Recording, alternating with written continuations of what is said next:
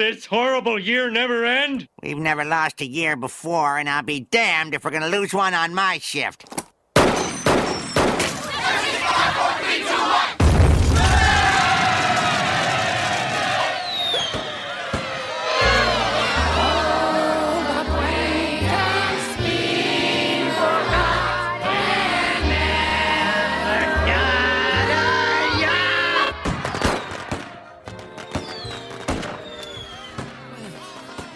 Oh, January 1st. Better get going on those taxes, Nettie. All right, good to go. Oh, this is our town. In this place we wear the crown. Oh, this is our town. It took too much to burn it down.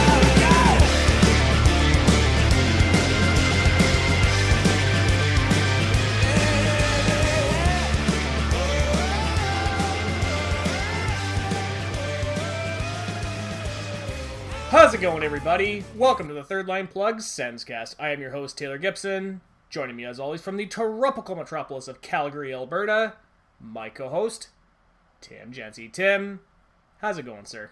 It's going good. Having a pretty good holiday so far. Been watching some of the World Juniors. Honestly, good times, good times. That's good to hear, man. That's good to hear. Yeah, I was watching some of the World Juniors the last couple of days, and man, do I feel bad for Germany. Yeah. It was fun watching Tim Stützle, but other than that, that's a team that's had a mix of bad luck and just, not good.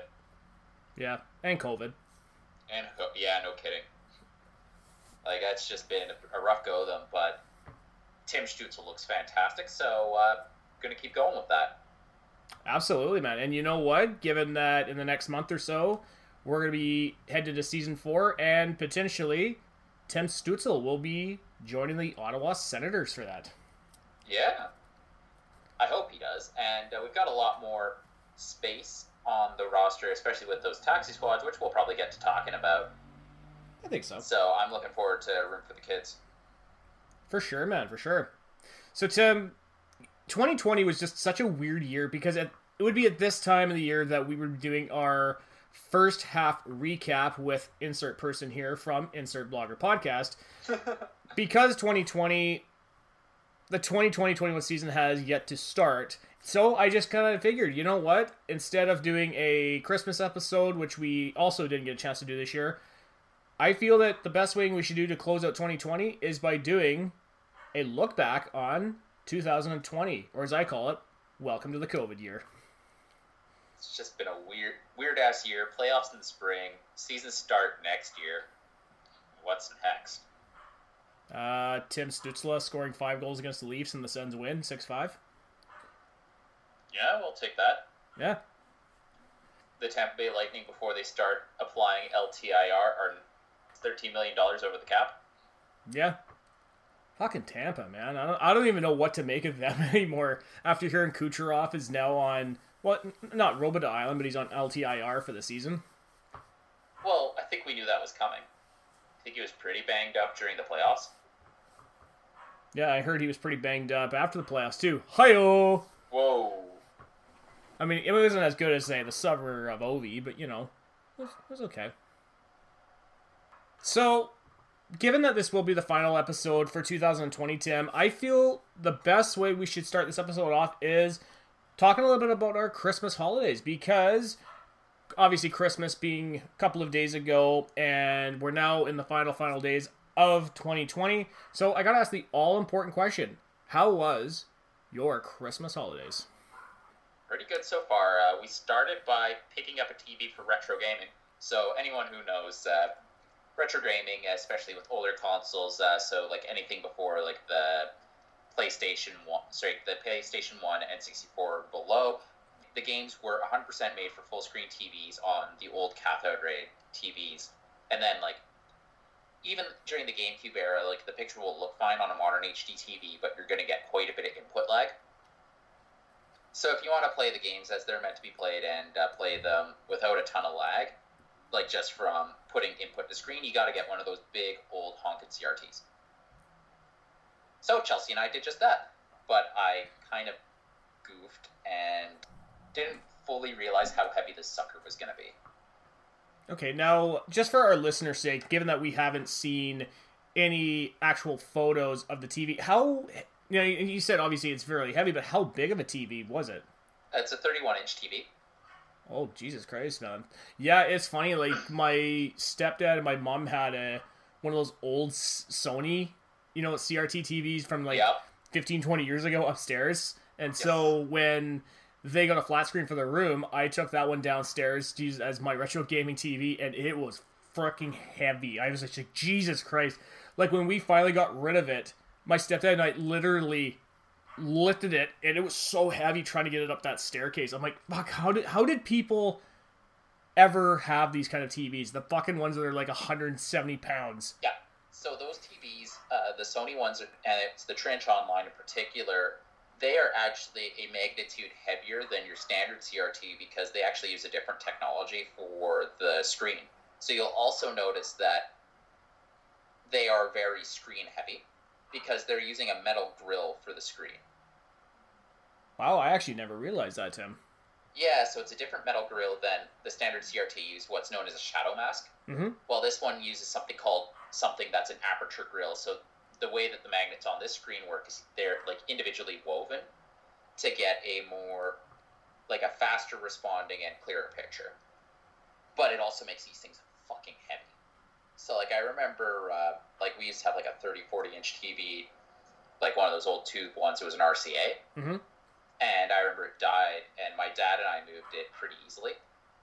Like it was heavy, but we managed. So I was thinking, oh yeah, this will be fine. We drove down to the south of Calgary to pick it up. Luckily, we had the woman who gave it to us, gave us a hand in moving it. But still, Chelsea and I were beat, and we waited till the next day. We pull it out of the car, and we try to lift it, and it just rolls. And lands face down. The screen did not crack. So we decide to move it screen down the rest of the way, and because most of the weight is the screen, it's not the electronics, and surprisingly it's not the tube, it's this fucking aperture grill. Yeah, it was a lot easier to move face down because the weight was better distributed between the two of us. So we get it in, we roll it up and turn it on. The screen on the left screen is discolored. And obviously no shop's going to help us fix this.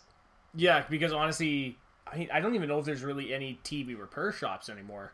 Because nowadays, with TVs being the way they are, if it breaks, it's more like, fuck it, we'll just go down to like Walmart or Best Buy and get a TV for like a couple $100. Well, what ended up happening is we found like 3 or 4 repair shops in Calgary. And all of them like, yeah, Sony doesn't make the part anymore. Because I was hoping it was just I knocked a magnet loose. Yeah. No, they think it's... And like no one would even come to look at it. Just because they knew. Yeah. Well, the thing is like I'd even pay like a repair person to come in. Because it's still cheaper than taking this sucker to the dump.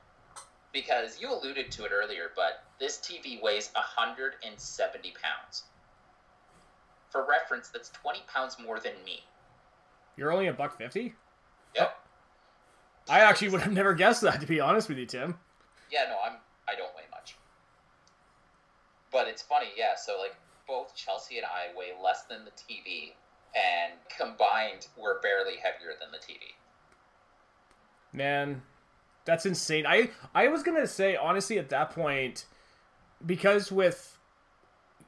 I can't remember the company right now, but there are companies right now that make converters, because I have a converter for the flat screen I have in the basement right now that I have my N64 plugged into. I was going to say, if that was the case, why didn't you just get like a small, cheap flat screen and just plug your N64 or whatever you're using into that? Well, the thing is like I had my N64 in the TV, like my flat screen to begin with. Yeah. Because it does accept the output. And the thing is like the upscaling isn't the issue. It's the input lag. Okay, because it adds about 10 milliseconds. I was gonna say, because I have my N64 plugged into the TV in here, and I really don't have that problem, to be honest with you. It's more noticeable when you're playing like Melee. Like Super Smash Bros. Melee is the big one. Okay, so you're more like fighting games then. Yeah, like fighting games. Actually, the flat screen TVs, light gun games, just don't work on them because the flat screen TVs don't reflect the same way. True, and it's funny. Like if you recall on the Angry Video Game Nerd, even James Rolfe in one of the episodes mentioned that too. That the light gun game, I can't remember which. I think it was in the NES Accessories episode. He made a mention of that too. That he had to get an old CRT TV so it can actually work on it. Yeah, and like the TV, they're good TVs. It's insane that this thing that was manufactured in 2001 still works so well that me dropping it only changes the color. Yeah, you're lucky because honestly, most TVs, if you drop it on its screen, that screen shattered. Exactly. You're not. There's gonna be nothing left of that fucking screen. Yeah. No, like I 100% agree. I lucked the hell out. It's funny, like now that I've got this thing, if I want to go like super hard into video quality, the only thing I'd be looking for now is an old professional video monitor. And like these are CRTs they used to use in like video editing, newsrooms, that sort of stuff, or hospitals. So the tubes are super robust because they have to be able to be on 24/7 for decades and not burn out. And since hospitals are far more computerized than they used to be, a lot of the hospitals have gotten rid of these old TVs and switched over to digital equivalents. Same with a lot of editing houses and newsrooms because TV is now on a digital signal. They've just switched over to digital monitors, so you can find these TVs just kicking about. Although, if you have to resort to buying one, it's like $1,000. So I'm not going to buy one. I'm going to try my luck. Yeah, exactly. I mean, if all you're doing is playing, say, Melee or Pokemon Stadium, then really, if the color is really the only issue in the TV, then you should be fine. Oh yeah, probably had that TV on for, I want to say, about 20 hours since we got it. Because Chelsea's decided she's playing through Ocarina. I finished off my playthrough of Ocarina on it. We've played a bunch of Pokemon Stadium. So yeah, we've gotten good use out of the TV. That's really good to hear. Oh yeah, I've been playing Sonic the Hedgehog 3 on it. And it looks crisp, dude. And that's Sonic Adventure 3, or is that... Sorry, no, Sonic the Hedgehog 3. Oh, Sonic 3 on the Genesis. Yeah. Okay, sorry, I thought you were talking about Adventure. Because the other thing I did is I grabbed the upgraded video cables. Okay, I was going to ask, did you get the... there is a certain kind of input cables for the GameCube that actually makes the games look great on a flat screen TV. Unfortunately, the GameCube I have doesn't accept it. Oh, is it one of like the really old models? No, it's actually really funny how it's the inverse. So the original model GameCubes in North America, Japan, and Europe all had both the analog and the digital out. Then they sold the digital out cables separately, but they made them online order only. They actually sold pretty well in Japan. They obviously moved nothing in North America because in 2001, North Americans weren't ordering shit online. So Nintendo decided it wasn't worth their while to sell them anymore.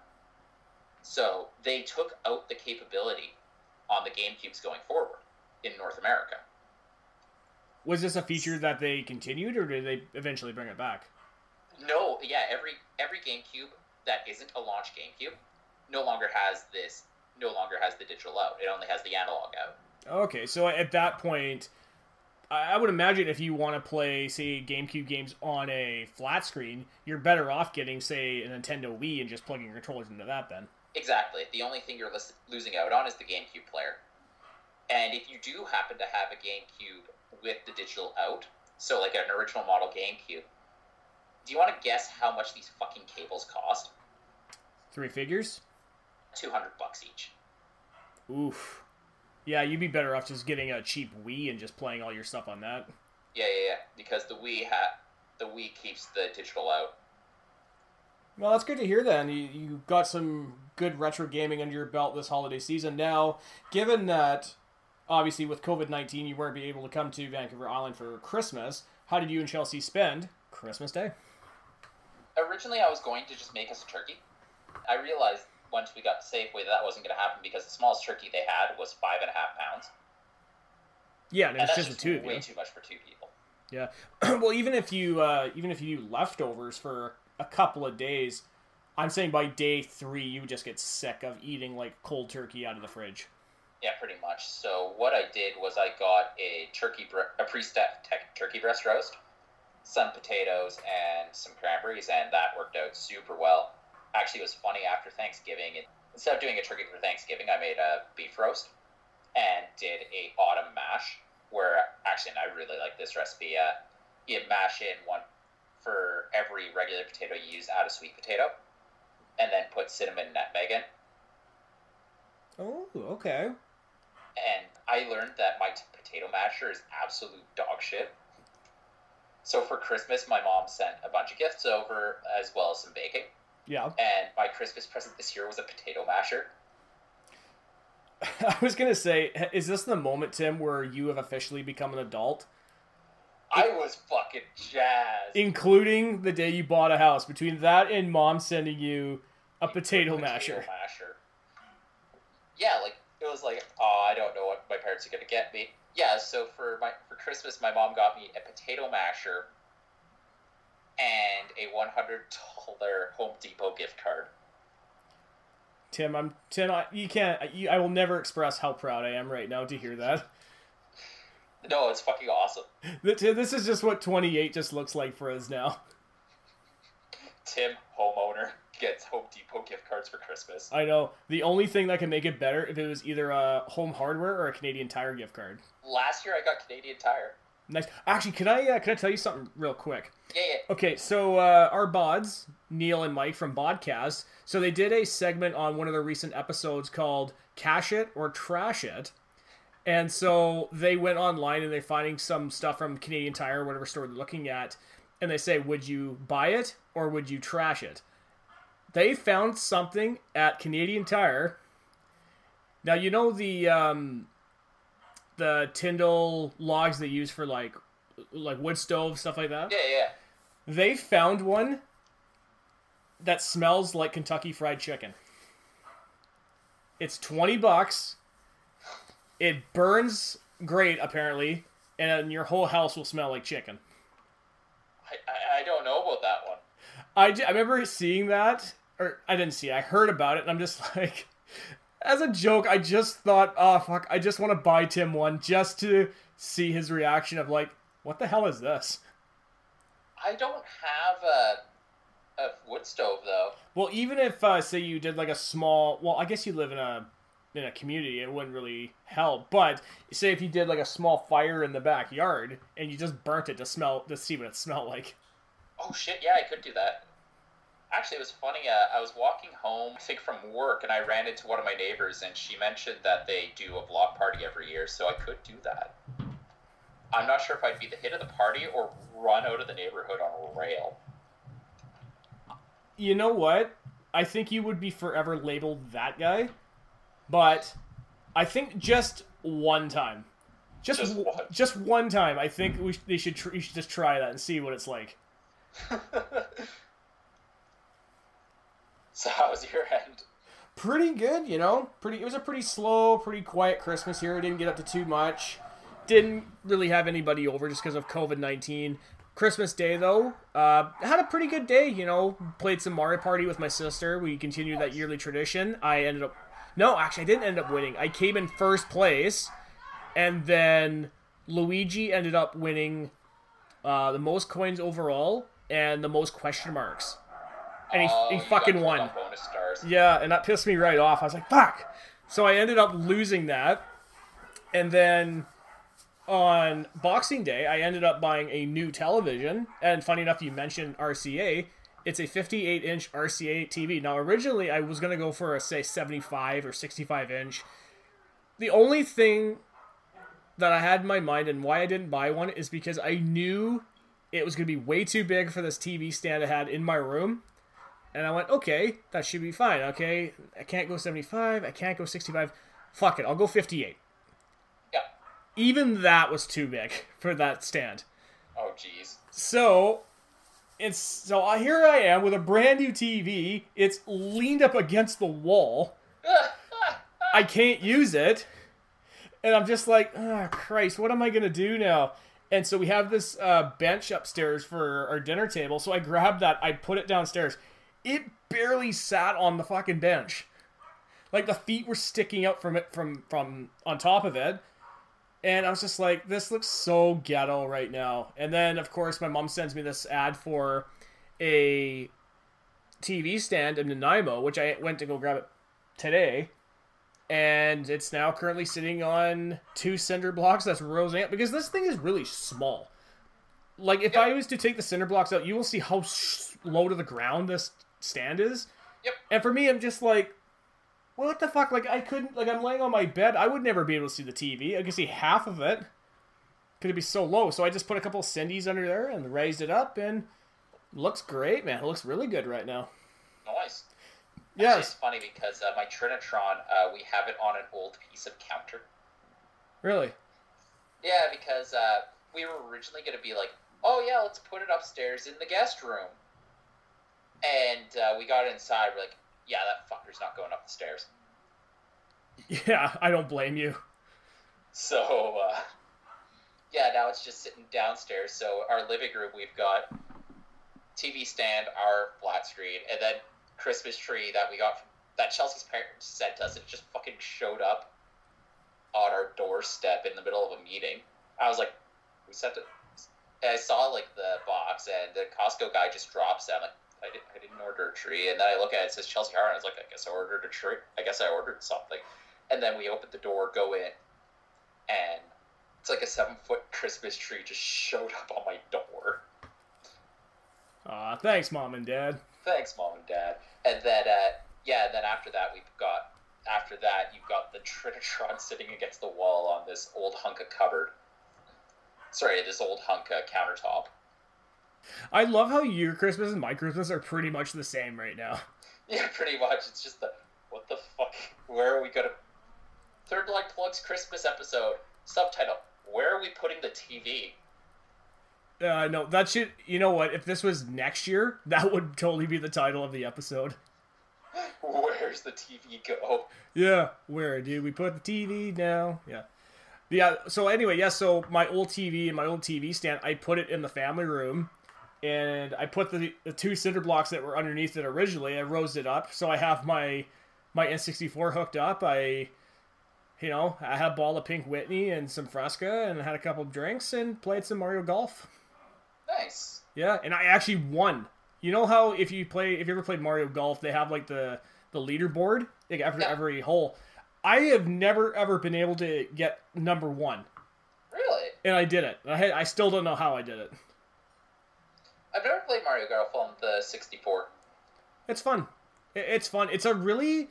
The one thing, and funny thing I've never mentioned here earlier is that I don't mind golf video games because I find them very calming. Yes. They're so calming. They're so relaxing. And... you think of nothing. It's great. Like Mario Golf on the N64 is perfect for that because if I'm having a shit day at work or, my mentals and all that shit aren't doing great, I can just go in there and play 18 holes and, go to bed. Kind of making me want to pick up real... Actually, I played a Mario Golf on the Game Boy Advance and it was pretty fun, but you're making me want to pick up real golf here. Well, I was going to say, when we were doing our playoff episode, when I did my first date at Juan de Fuca, I'm amazed that didn't want to make you take it up when I'm watching people take golf shots from the clubhouse. Oh, damn. Yeah. I've crushed Bucky's with some friends before, and that was pretty fun. Mm-hmm. I imagine playing actual golf would be really fun. Yeah, playing real golf is not too bad. I've only really gone out a couple of times, and they were at it was like a staff golf tournament, and every like 3 or 4th hole, the beer cart would come by, and this is where like $60 to $80 in my back pocket fits out great because I asked the drink girl, I'm like, hey, by the way, how many beers can I get for $20? Fuck. I don't know, 4? Okay, there you go. Give him 4. She gave me 4 beers, and by like, I don't know how many holes in, like just the beer cans were falling out of the cart. Oh god, the last time we went on a not a golf trip, but we did like a staff golf tournament, my buddy he nearly flipped the golf cart with me in it because he thought this was like Tokyo Drift or one of these things. He thought he could drift the golf cart with two of us in it, and he almost flipped it on its side with me in it. Jesus Christ. Yeah. So, Tim, I think we spent enough time talking about holidays and golf and retro video games. And given that it's been a long, long time since we've done this, and I feel the best way we should close out 2020 is by segueing into this little segment I like to call Top of the Hour.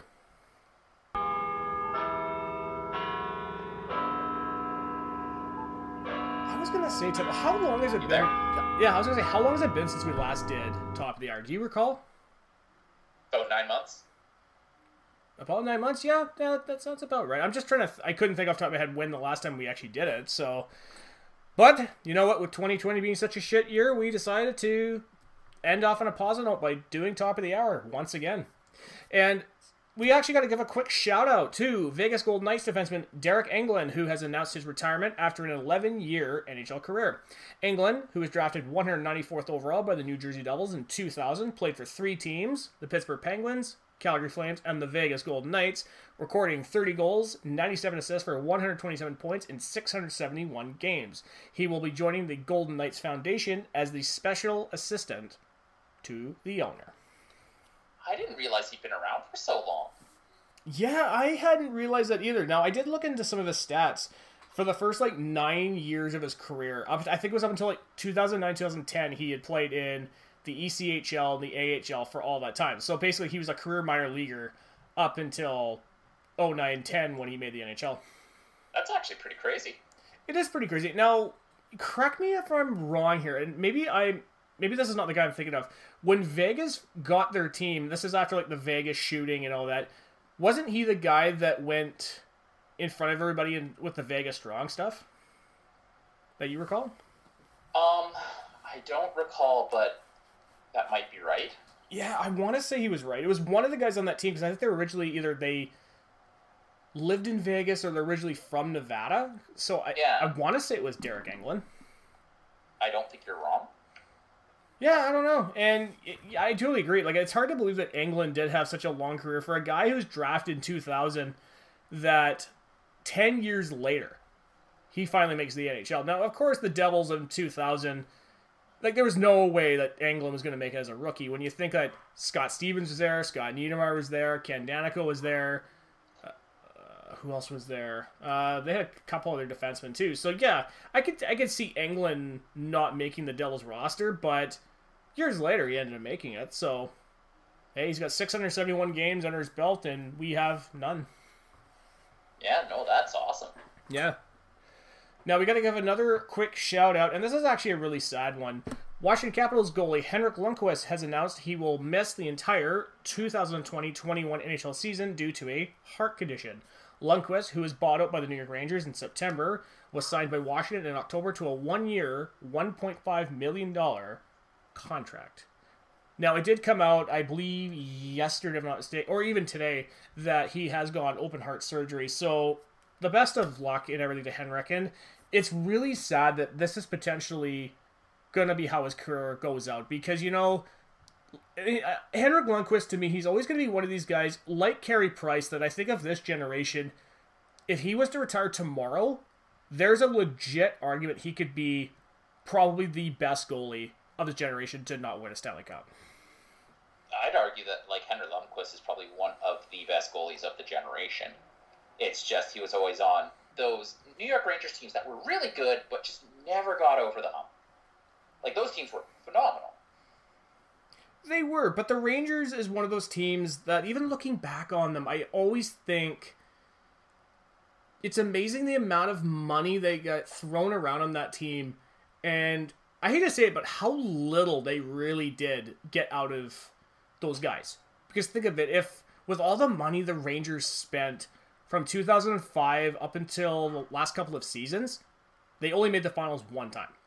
Now, that is partly saying about the Rangers' talent, but it also goes to show how good the Eastern Conference really was in that time period. Because think about it, you had teams like Pittsburgh, Philadelphia, Boston always played, Philly always did.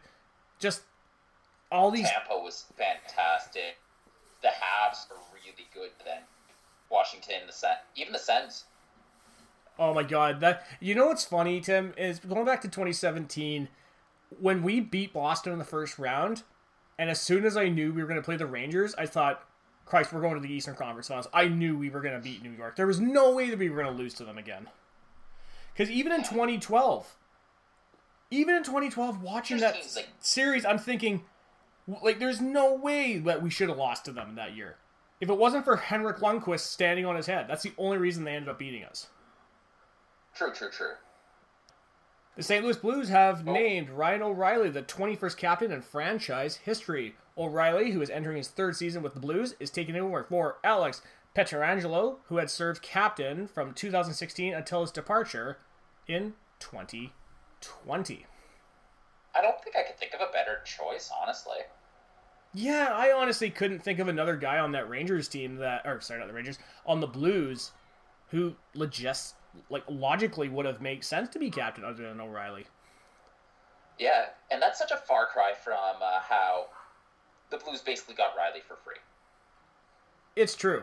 It is true, but I often wonder how much of that was the Blues knowing that Buffalo had no choice but to get rid of O'Reilly when they did. It's true. Although it's funny because I don't even blame O'Reilly for what happened in Buffalo. I blame Buffalo being Buffalo. Yeah, it's kind of like with Jack Eichel. Like, I don't blame him for potentially wanting out of Buffalo. I mean, honestly, if you were stuck on a team that hasn't gone forward, like, how the hell do you think, why would he want to stay? Retire than actually play there. Yeah. Although I think with Patrick Berglund, I think there was more to it than just that. I think mental health was also an issue for him, as he's mentioned in the past. But yeah, just going to a team like Buffalo that was on his no trade list, that probably just did such a number on him that he didn't even want to continue. And then being part of that situation would probably be so damn depressing too. Yeah, I mean, it is pretty depressing, but Taylor Hall went there, so I mean, how depressing could it really be? That's true. Yeah. So Tim, let's turn our attention to a former team in our former division, because we got some Tampa Bay Lightning news to talk about. We're going to start off with the Tampa Bay Lightning have re-signed Anthony Cirelli to a 3-year, $14.4 million contract with an AAV 4.8. Cirelli recorded 16 goals, 28 assists for 44 points in 68 games for Tampa Bay last season. Not a terrible contract here. No. I mean, it's tough when you just won the Stanley Cup. Although, $5 million for 44 points is a bit rough. But I often look at it the other way, because with Kucherov being on LTIR, maybe Cirelli and some of these other guys will now have a much, much bigger role in this team to produce offensively. That's true. Well, here's hoping anyway, right? Exactly. The Tampa Bay Lightning have also signed defenseman Eric Cernak to a 3-year, $8.85 million contract with an AAV 2.95. Cernak recorded 5 goals, 7 assists for 12 points in 67 games for Tampa last season. Cernak actually played pretty good from what I remember of the 2020 playoffs, which were really only a few months ago, so I shouldn't be forgetting much here, but I don't think this is a terrible contract for what Cernak brings. No, which is absolutely a decent amount of puck support and a bit of grit. Yeah, and that's the funny thing, this whole offseason with Tampa Bay re-signing these players, I often look at that and I'm just like, oh, good God, they signed him under team-friendly contracts. Look at Sergachev. Think of all the money he could have gotten free agency if he was just like, yeah, you know what? No, I don't want to come back to Tampa and win another cup next year. But then again, you also have to be, I don't want to win another cup next year. True. Yeah, Cernak's young, too. He is young. So it's amazing, how young Tampa Bay still really is. With all that talent that they have there, I'm not even sure who's in their division next year. So, Tampa Bay, you could easily see them potentially not even losing a game to anybody in that division. Well, I mean, they've done it before in a stronger division, so... I know. And then the Blue Jackets swept them. Yeah. It'll never stop being funny. It'll never stop being funny to me. Well, it's just like, what the hell is this? I know. I mean, Christ, Urinating Tree's reaction to that was so perfect. Just that, wow. I mean, wow. You are pathetic. I mean, I knew you guys would ruin the cup, but you choked in game 1 of the first round? But at the same time, they did end up bringing it back next year, so you can't laugh at them too hard. True. I mean, now who do we laugh at in the NHL? Oh, the Leafs. Closing out the Tampa Bay Lightning news, they have also re-signed defenseman Jan Rutta to a 2-year, $2.6 million contract with an AAV 1.3. Rutta recorded 1 goal, 6 assists for 7 points in 33 games for Tampa Bay last season. Jan Rutta was... I'm actually kind of surprised that he kind of broke out a bit too, eh? I am. And you know what? Rutta is also a guy that, I'm not going to lie, I don't know if I ever really known who he was prior to this season. So for me, when you hear, Tampa Bay gave him this contract, it's like, good for him, I mean, like we said, Tampa Bay's going to be such a strong team next year that, I don't know. I don't know, where their ceiling is. I don't even think they've hit it yet. Because, once you win the Stanley Cup, most people think that's your ceiling right there. Like, you won. But Tampa Bay, they're so young, they're so good, and a lot of their guys are now hitting their prime. Well, the hard thing is just, no Kucherov does make that hurt. It's true, but... It is true. But, the funny thing is, Tim, is that I still say... Like I said in the past, man, Tampa Bay, their talent's so good, they're so young, and they're just hitting their prime now.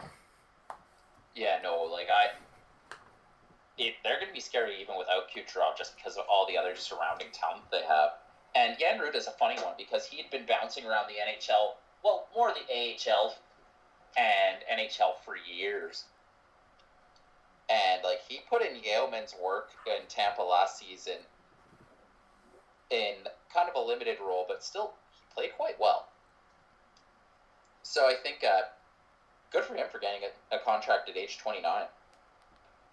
The New Jersey Devils have re-signed goalie Mackenzie Blackwood to a 3-year, $8.4 million contract with an AAV 2.8.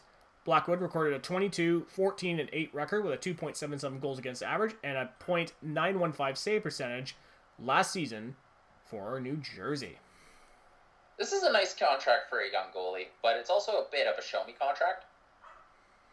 And I think he's going to be good for New Jersey, and they're smart to get him locked up. They probably couldn't get him for much term, but still a good contract for the Devils. It is a really good contract for New Jersey, and the fact is that when you saw how terrible New Jersey was last season, and the fact that I didn't even realize, Mackenzie Blackwood put up those are pretty good numbers for a team that was just not good last year. I can't think of any other words to really describe it. They were just not that good.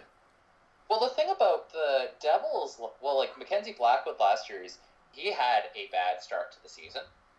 We were talking 90.9, 0.88% rolling average is bad start to the season, but he really turned the corner going through 2019 and into 2020 and finished off strong. We're looking at save percentages around 0.94. So if that's the Mackenzie Blackwood that we saw at the beginning of 2018, we're seeing it again at the beginning of 2020. Maybe that's the real Mackenzie Blackwood. And if that's the case, then New Jersey has their starter for a while. I think so. I think for the Devils, though, I think having Corey Crawford there next year is definitely going to help Blackwood definitely develop into a starter, because when you think of it, really New Jersey has not developed a number one starter since Martin Brodeur, and even then, he had Chris Terreri and he had Mike Dunham. He had really, really good backups in New Jersey helping him. So, and I think for bringing in a Corey Crawford to that cheap deal, I think that's really going to help Mackenzie Blackwood, because now he has a guy who's won 3 Stanley Cups. He can go to him and be like, hey, kid, just give him a few pointers, and if he's having a bad game, tell him to shake it off and just move on to the next game. Well, the other thing about Corey Crawford, too, is he's always been a good goalie in a tandem. So it works really well for developing Blackwood, and it kind of fits the way Corey Crawford's worked over his career as well. So it's such a win-win for Corey Crawford, for Mackenzie Blackwood, and for the Devils. Like, that's why the Crawford signing by New Jersey is so good. The Buffalo Sabres have re-signed Casey Middleston to a 1-year, $874,000 contract with an, well, I guess there was no AAV because that was the whole deal. Middleston recorded 4 goals, 5 assists for 9 points in 31 games for Buffalo last season. Now, one thing about Middleston, Tim, and I know earlier in this episode we were talking about the World Juniors, Casey Middleston is a guy who, his performance at the World Juniors a few years ago really elevated his stock to a point where Sabres fans were thinking, holy crap, we have the next great star player. And then once he makes the NHL, like, his game just doesn't translate. So I am very fascinated about this contract because, I mean, he's only 22. Yeah, he only has maybe 1 or 2 years under his belt, but, you know, for a guy who's 22, I often wonder, like, what is Buffalo going to do with Middleston if he doesn't prove it this year with him? Like, would they just continue, or do they just cut him loose at this point? The fact that they signed it so short, it seems like a bit of a prove-me contract.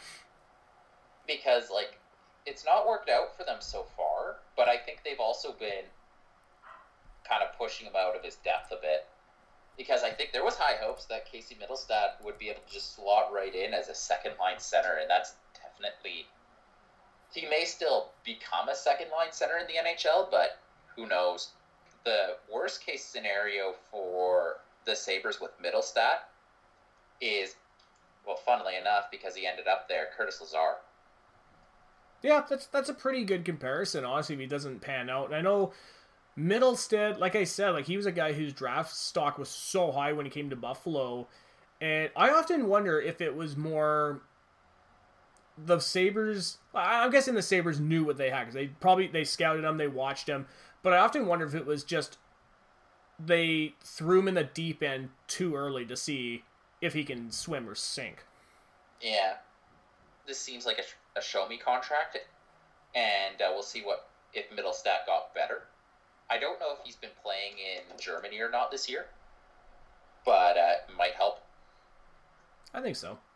So we're going to turn our attention away from a current Buffalo Sabre to a former Buffalo Sabre. The Anaheim Ducks have re-signed Ryan Miller to a 1-year, $1 million contract. Miller recorded a .964 record with a 3.0 goals against and a .907 save percentage for Anaheim last season.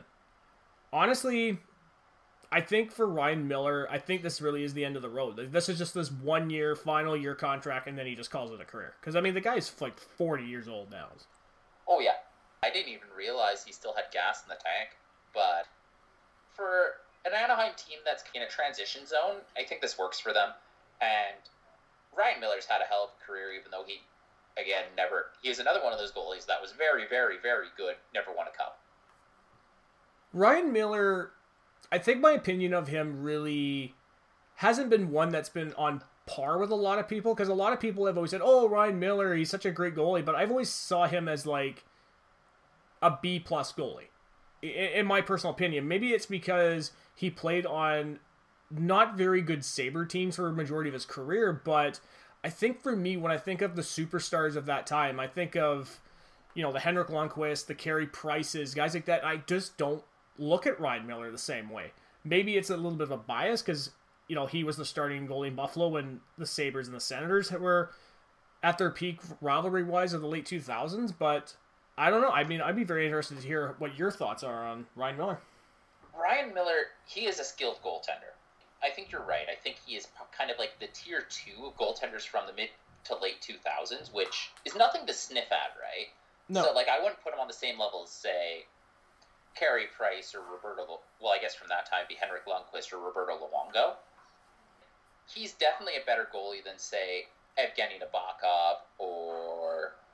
like then Craig Anderson or something, because this is just a goalie who he did very good, solid work. You could count on him for .92, probably .93 if you needed out of him, and he was able to really shore up those Buffalo Sabres teams, and I think he was instrumental in their 2007 run, which was cut short by the Senators.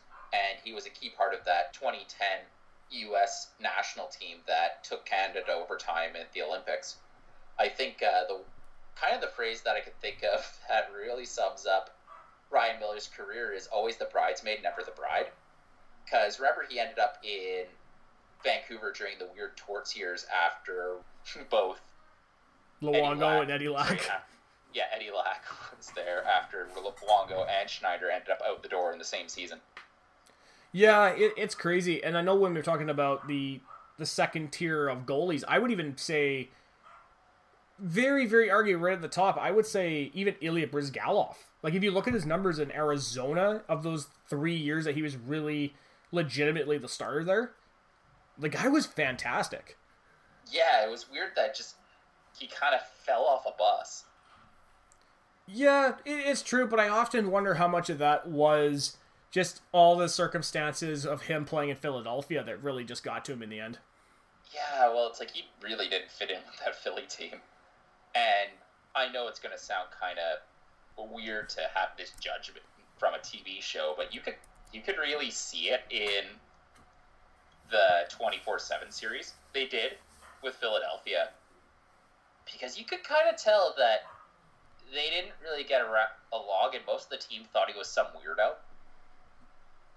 It is true. I know even Paul Bissonnette on Spit and Chicklets said the same thing when he was teammates with him in Arizona. He says he was just one of the weirdest players he ever played with.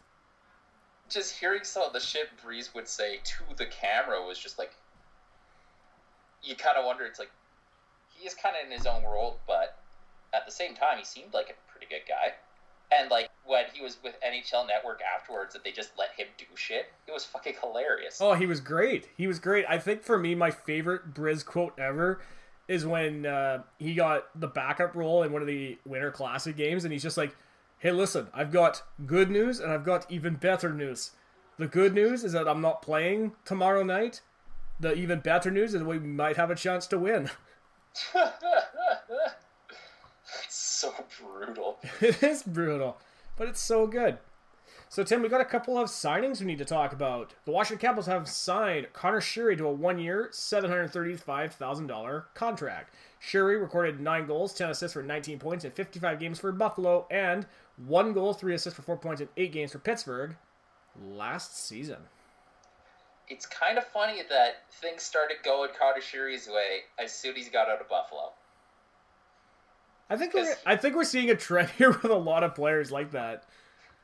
Because things just really weren't going the right way. Yeah. Honestly, I don't have much to say about it. I mean, it's definitely a depth pickup, even a taxi squad signing for Washington. So, it's all right. Yeah, like, it works. Yeah. Just like this one. The Nashville Predators have re-signed Michael Granlund to a 1-year, $3.75 million contract. Granlund recorded 17 goals, 13 assists for 30 points in 63 games for Nashville last season. I do like the Mikhail Granlund signing, though. Because it is just a really for a very functional player who can play up and down your lineup, this works really well. Especially with losing a bit of that forward depth a bit, it kind of shores things up. Overall, I do like this signing. Yeah. Well, I was going to say, I know that he's definitely trying to shore up the Nashville Predators. Like, what do you think about that cap hit, though? 3.75. Is it me, or does that just seem a little bit too rich for a 1-year contract? That might be a bit too rich for a 1-year contract for an older Mikhail Granlund. Like, that's the thing, is he's at his prime at 28. If you're paying him for second line, well, if he can do second line duties competently, 3.75 is a steal.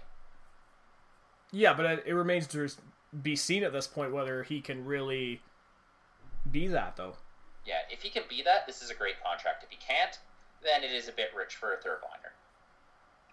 But the thing is Granlund can play up and down the lineup, which is super valuable in a season where weird things will happen. It's true, especially because the season's only going to be 56 games. Yeah, and it's super compressed too, eh? It is, and that's why I think the more I think about the taxi squad, or in Ottawa's case, Uber squad, I honestly think it's a really great thing to get all these guys signed up.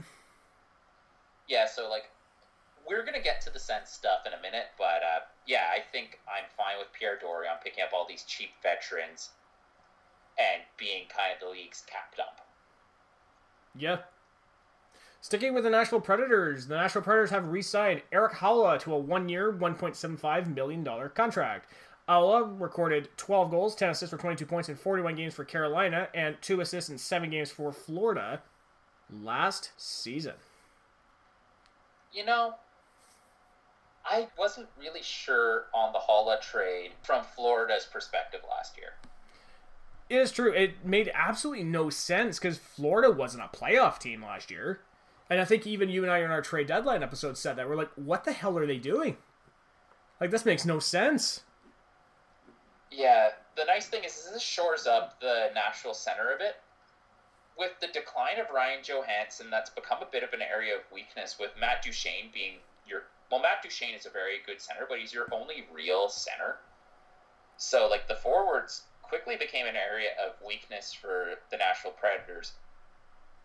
Haula shores that up a bit, giving them, like, a solid third-line pivot. Because Turris sure as heck wasn't working out in Nashville. No, and I think it was just a different scheme for what he needed. But I will say one thing about Eric Haula, though. If they get 2 players on his line that also have the B and the K, they can do the new version of the HBK line. Nice. Yeah. The Arizona Coyotes have signed forward Drake Caggiula to a 1-year, $700,000 contract. Caggiula recorded 9 goals, 6 assists for 15 points in 40 games for Chicago last season. Caggiula is a really nice depth pickup. Like, cheap guy, does good work, and for a team that's looking to shed salary, that's what you want to see. The Coyotes are not going to be a playoff team anytime soon.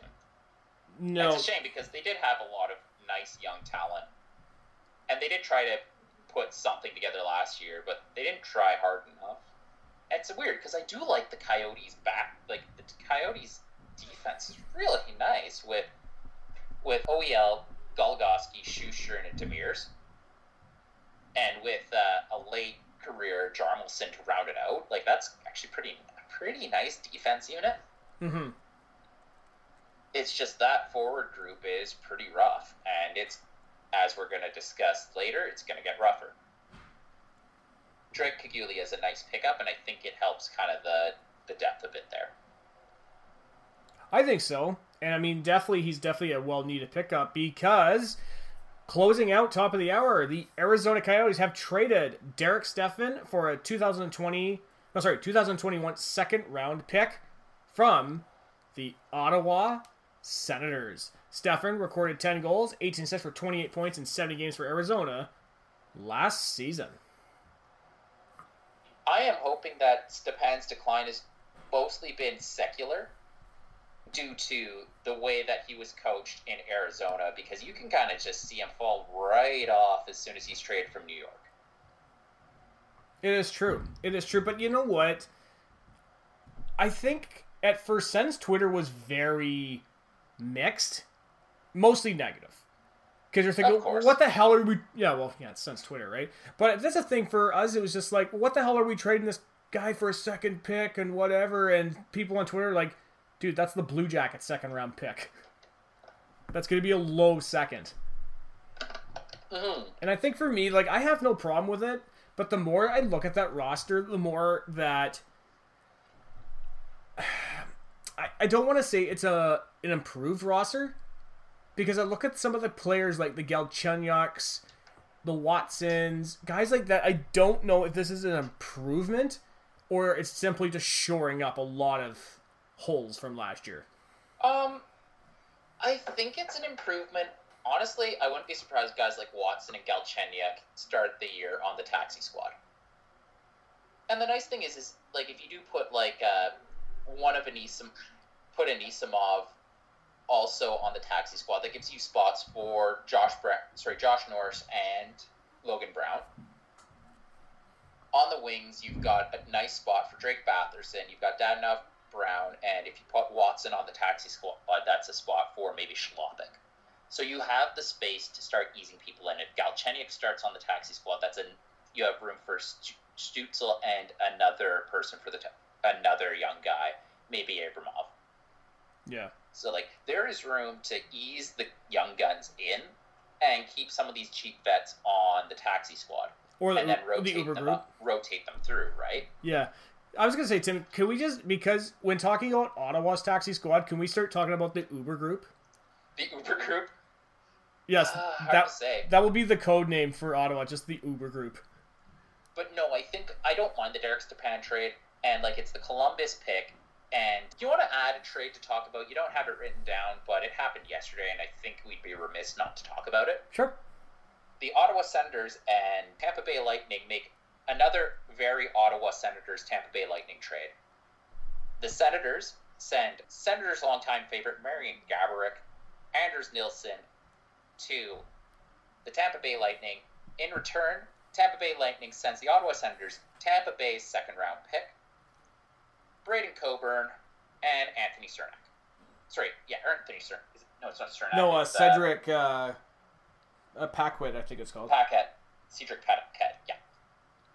And, you know, this feels like a rerun of a trade Ottawa and Tampa Bay did last year, where Tampa took Condon for a sixth. Yeah, this is a really weird one, and I think for me it was an odd trade for a couple of reasons. Number one, Marian Gaborik is entering the final year of his Robidas Island stay, and I think you might have to look up the stats here, Tim, but I think Anders Nilsson was kind of in the same boat too. Yes. Yeah, so this is why it's such a good trade for Ottawa. Well, it's a trade that works for both teams.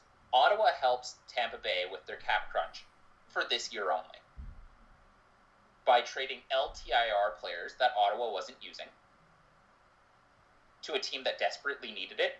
They got a second, as well as some warm bodies for the taxi squad. This is a very good trade for the Senators. And what's nice is the Senators have preserved a lot of that cap room for next year, when the cap crunch is going to be just as bad. It's so true. It's so true. But you know what? The nice things about going to a team like Tampa Bay for Gabby and Nilsson is that, hey, at least they're going to go to someplace warm to finish out their careers. Well, the other thing is no tax. I know. No tax, no rain, no snow. It sounds pretty good. The only thing I can think of is that, and this is for Anders Nilsson, if maybe the concussion symptoms do lessen, he might get some reps in Syracuse. Well, here's hoping anyway. Yeah. Yeah, it's a shame because I did like it. Anders Nilsson was a surprisingly serviceable starter for the Ottawa Senators. And overall, apparently very good guy in the locker room, and it's a shame his career ended the way it did. But this is a great asset management move by the Senators. I totally agree. And, you know, I don't really have anything to really add to this, Tim. I think this is really great that we could do one final top of the hour for 2020, and we'll definitely be bringing it back in 2021.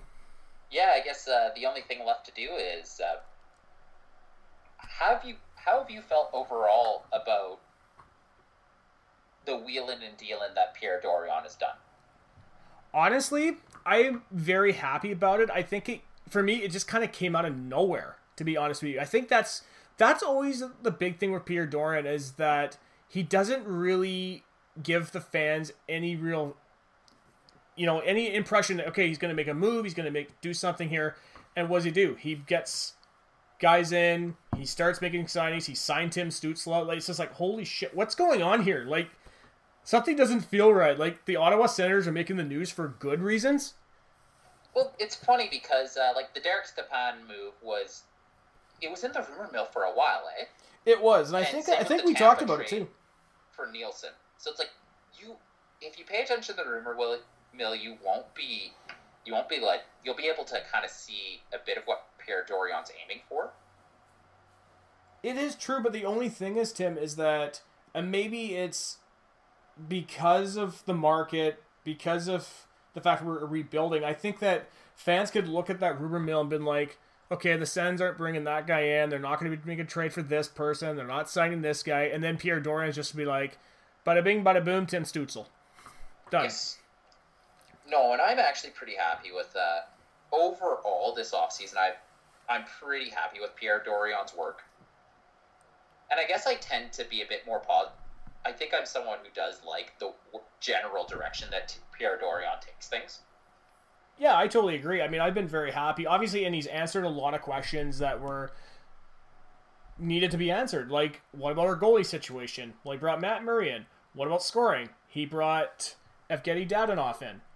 What about bottom six guys? Well, look at everybody he's brought in right now. Yeah, like, I think the only thing that Ottawa really needs at this point is just one of the many center prospects to take a big step and maybe get one more bona fide top pick. And I think the Sens are good to go because Sanderson looks really good so far in the World Juniors, and I think even though I might have wanted a more offensively inclined defenseman in the draft, I think people are saying that Sanderson is the real deal. So I'm going to be happy with that.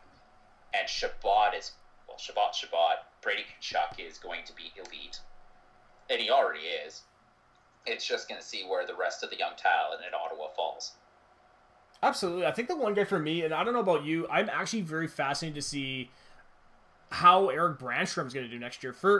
I have a real soft spot for Brandstrom, I think, because I watch him and I'm just like, you can tell the talent's there. You can tell his hockey IQ is there. You can tell he has everything. He just has to apply it to the NHL level. Yes, and people are saying in the AHL level, like, he's insane. It's just, I think he needs a bit of time. One that I've heard from the Sens informal practices that the players have been doing. Yep. Artem Zub has been impressing people. I actually didn't hear about it this time, to be honest with you.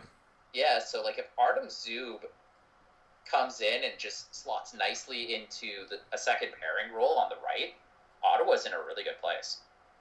Yeah. Well, I'd be very interested to hear about who's going to start with Shabbat next year, because we've heard so many reports about Erica Branson starting with him, with potentially they might move Josh Brown to that number one pairing with Shabbat. So it'll be very interesting to see who actually starts the season with him. I hope it's not Branson, but Ugh, God. My guess is they're probably going to go with Zaitsev again. True. Yeah, show him off with the best player on the team, and then when Seattle comes a call in 2021, be like, hey, here's this Russian defenseman we have. He's good now. Yes.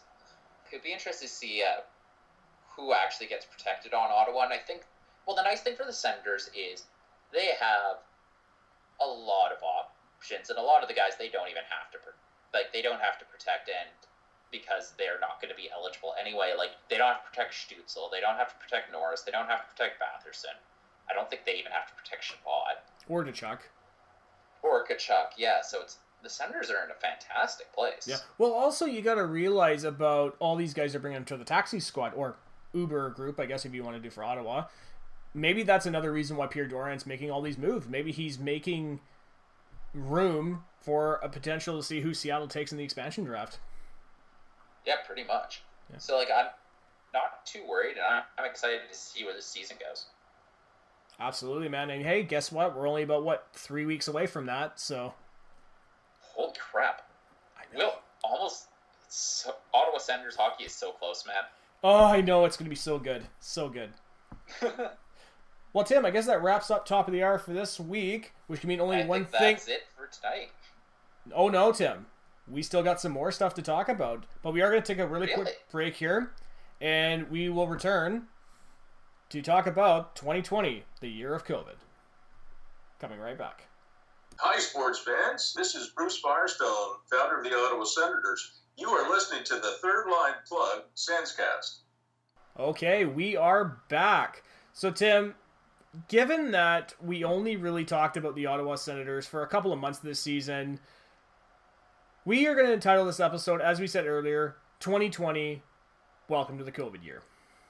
So this is going to be our year-end recap episode. Now, as I said earlier in this episode, at this time of the year, like, we would be doing our first half recap or our Christmas episode. Now, given COVID kind of wiped that out, and our recap episodes are really the only thing that we could really do because, and I didn't realize until we started putting this together we did a lot of episodes this year.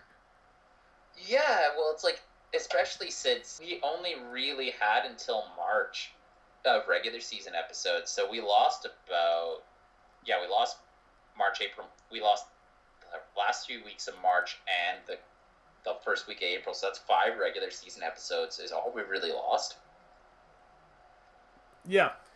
But you know what, though, Tim? Even though we lost 4 to 5 regular episodes, we still got a lot of episodes out of it. Now, before we go any further, though, I do got to give a personal thank you to the listeners. So, first off, thank you so much to everybody out there who listened to the Third Eye Plug Senscast in 2020. Thank you so much for communicating with us on Twitter. Thanks so much for offering us some suggestions on episodes we should do. And, you know, I can't wait for 2021 because this is honestly going to be a great year. We've got our season 4 coming up.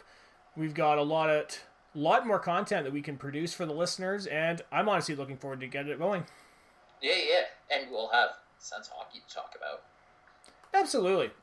Like, it's going to be a really, really great year, and hey, if Tim Stutzle can make the NHL, we're going to have a lot of content, and even some episodes in German. Well, not us speaking. I don't know how to speak Deutsch. Well, not us speaking German, but, you know, the episode names will be in German. Yeah. Okay. Yeah. So, Tim, we got a few things we got to talk about. Now, I feel the best way to do this is talking about 2020 in general, because nobody has ever really experienced a year like 2020. And it started off so terribly with the death of Kobe Bryant, the Australian bushfires, everything that was going on negatively in the world. COVID then ended up happening. Sports got wiped out. The world just came to a complete halt. And overall, it was just a year of negative. And I think that we should just get some thoughts on the year itself in general, both from the podcast and personally. Wait, Kobe died this year? He died in January. Holy crap, that felt like forever ago. I know, right? Like, it's insane. The year that Kobe died is the year that COVID happened. Yeah. Jesus Christ. Yeah. It's amazing how time flies, eh? It is true, man. So, I'm going to let you talk a little bit about 2020 just for yourself, because, I mean, you did some really great stuff in 2020, including buying a house, including almost breaking a CRTV, as we mentioned earlier in this episode. So, I'm going to let you take the floor. Just 2020 in general for you yourself. Like, how would you describe it overall? It's funny because, like, my work wasn't changed at all. Because, like, I was already working remotely. So there was pretty much no real disruption to that other than I got some extra COVID work to do with respect to modeling and doing some more economic research that way. So it it changed a few of the topics I was working on. The big thing it really was just kind of a disruption to having a normal people's social life with all that stuff moving online. But otherwise, yeah, it's just other than being kind of cooped up and then getting enough of that, buying a house. And, like, I was already looking into buying a house, so it's like I'm not sure how much my life actually changed due to COVID. Maybe this house wouldn't have been available at this price, I don't know. It is true, and I mean, definitely for yourself, I mean, buying that house, I would say that was probably the biggest thing in 2020 that you've done so far.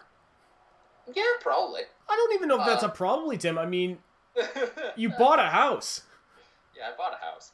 But it's like, at the same time, there's some work stuff that I'm doing that I'll probably get another nice publication out of.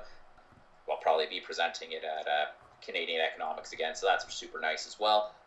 Can't really say too much until we get all of the paperwork filed and an abstract written. But I think we've got a lot of good stuff happening in that regard. But kind of miss the social life aspect, and hopefully things get a bit more normal in 2020. On the social side, on the internet, I guess I did end up hosting a virtual card game league called The Road to the Timvitational. And we ended up streaming the finals for it. I was hoping to do the finals in person, but that obviously didn't come to fruition. So we streamed the final match on Twitch 2 weeks ago. Yeah, so that was actually super fun too. So all in all, 2020 on like professional end and like social end, it got kind of weird. Professional end, things didn't really change that much. I just have a house now, and hopefully fun stuff will happen in 2021. I might actually hopefully get out traveling again. That'd be nice.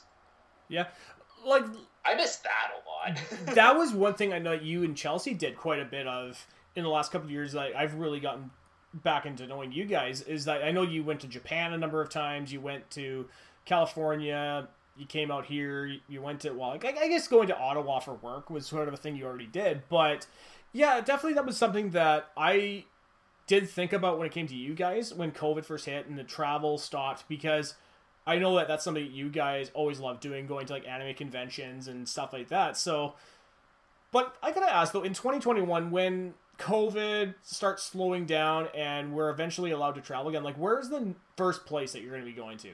Do you have a rough idea of that? What that's going to be? It's going to depend when we're allowed to travel, right? If we're allowed to travel next summer, I'm going to try and get those Olympic basketball tickets. I want to see Japan get dunked on by the U.S. Yeah, that's honestly a really, really great idea. I'm not going to lie to you. And I'm going to drag my poor wife to watch while I'm decked out in Star Spangled Banners. It's going to be a fun time. Oh God! And you know what though, Tim? I can actually really see you doing that too. The only thing I could see more is if it was like one of those like John Daly fucking golf suits he used to wear on the links. Oh shit! The America suit. Yes, and you'd have to shave it into your hair into a mullet, because I mean your hair's kind of long right now. So. Oh yeah, if I shaved the top, I would have a mullet. Because we're down to neck length, boys. We're down to shoulder length, boys. I know, buddy. I know the lettuce there is getting pretty electric over there. Yeah. So how was 2020 on your end? I have to say 2020 was probably one of the most challenging years, I think, overall, just because obviously for me, and I know for yourself, like work really wasn't affected, but my life was, because you think about it, right? Because in March, we were in the middle of spring break. COVID wiped out work for me, so I was pretty much off work until July. So I was off work this whole time. I was just at home doing nothing, driving myself crazy. The only thing that kept me sane was doing this podcast. Because the podcast was really one of the few things that kept me sane, because it's something that I kept my mind busy. It kept, occupied. I stayed busy, tried to stay, because if it wasn't, like, my mental health was just deteriorating so rapidly over 5 months. I couldn't do it anymore. I was just like, I can't be cooped up in this fucking house anymore. I can't just do nothing anymore. Yeah, well, especially, like, it's one of those things that, just looking at the COVID situation I was counting my lucky stars I had work to do. Yeah, I mean, it was really tough, and I think for me, like many, many Canadians, like I was on CERP, and I did have a top-up from work, so financially I was actually doing much, much better than I ever thought, but yeah, it's just one of those things where, like, yeah, financially it was good to be on CERP, and yes, I did put money away so I could pay the taxes back whenever later on, but it was just one of those things for me where it's like, yeah, that's cool that I have this money in the bank, but I can't go anywhere. I can't do anything. Yeah, and it's funny because, like, if you look at the macroeconomic trends, that's what everyone was doing with the CERB money. They were putting away, they were paying down debt, because what the fuck else am I going to do other than give money to Amazon or Disney? Yeah, or Netflix. Yeah, so it's like, yeah, people just saved a shitload of money this year. It is true, and I mean, I think for myself that I was pretty good. Like, I didn't spend a lot of money during it. Like, obviously, I bought a few things off Amazon and whatever over those past months, but I think for me, it was a very, very challenging year. And I know at the beginning of this year, I can't recall what episode I talked about. I talked it during the Bell Let's Talk Day about my issues with depression and my mental health stuff. And I think one thing that really came up this year for me was that in September, I finally started talking to a counselor. Oh, nice. And that was something that it was a long time in the making. It was a long time of thinking like, I'll be all right, and then I just broke. I just went to my boss and I just was like, I can't do this because I have a friend of mine. I won't mention their name, but in September, one of my friends that I work with had an anxiety attack when I was there. Yeah. And so I went over there at like 10:30 at night when he's having an anxiety attack to calm him down. I left about 2 a.m. driving home. I was just like, what the fuck did I just see? And that's what broke me right there, was knowing that my friend was suffering. I couldn't do anything to help him. And the next day I just went to my boss and said, I can't do this anymore for him. I couldn't. I had to throw my hands up in the air. I just said, listen, like, I don't know. I can't do it. Yeah, I'm actually surprised that you're able to get access to someone like that quickly, eh? Yeah, well, I think for us, because we are very fortunate through work that we have our emergency assistance program. So basically, we have counselors, we have those people to talk about stuff. And I think, and I've talked about losing my brother years ago, and I think a lot of it had to do with that too, is that I think there's a lot of unresolved issues from my brother's death, from trying to help one of my buddies out with his mental stuff. And I think for me, it got to a point where I just said, I can't do it anymore. Like, I need to start talking to somebody. And it was very helpful. And I think the one thing I took away from that is, as the counselor said, and I was telling her about my brother, she told me, she says, one of the main reasons I'm thinking that you are the way you are is because you couldn't help your brother when you lost him, so you overcompensate for trying to help people that you can. And I look back on it, like, there's been friends of mine that I've definitely talked about their mental health issues, and I've had friends of mine whose relationships had ended or they were having mental issues or whatever, and I tried to help them, and for me, it just wore on me really bad, and it got to a point where I needed to talk to somebody. Yeah, it's awesome that you were able to get that, Yeah, absolutely, man, absolutely. So we're going to turn our attention to something a little bit more positive. Now, in 2020, as I mentioned, we got a lot of content out of the podcast this year. So overall, like, all the work that we've put into, and we've definitely going to talk about some episodes here in a few moments, but just overall in general, like, how do you feel 2020 was for the Third Line Plug Sensecast? It's kind of hard because, like, as much as, like, things kind of been weird, it's like new, like, our usual rhythm was thrown off. We did a lot of cool stuff. Like, I think one of those kind of, we're a Sensecast doing cool Sensecast sort of stuff moments was when we got to interview Bruce Firestone. Talking to the founder of the franchise, you realize that it's like, we were actually kind of talking to people actually involved with the Ottawa Senators, and it's really cool. It is, and the one thing that I definitely took away from that is it was so cool to see that, because you're college educated, he's college educated, just having you and him having that conversation about non-hockey related issues. I honestly thought I should have just pulled back and let you guys talk for an hour, and I just should have just recorded, because I honestly would have been fascinated just to see what comes out of it. I'll have to re-listen to that episode, because I think I do remember asking about, like, transit management issues and stuff, but I can't remember all of what we talked about, to be frank. I know, and I definitely have thoughts about the interview we did with Dr. Bruce Firestone, which we'll talk about in a little bit. So I think for myself, if I had to sum up 2020 as a year for the podcast, I had to be proud. Because think about it. We didn't have hockey to talk about. The world had just completely stopped. And we still went out and we still produced content that we would have done regardless. But I think the fact is that we continue to have a steady stream of content coming out every single week, or every other week sometimes. And we did a lot of really, really cool things, including interviews. We got to do, we got to bring back some old episodes. We got to debut some new episodes and some new segments. And that was really, really cool that we got to do that in 2020. Well, one of the funny things is I think just because we were able to still create Sens content, we got a lot of people just coming in and listening because we had... people wanted Sens content, and we had it.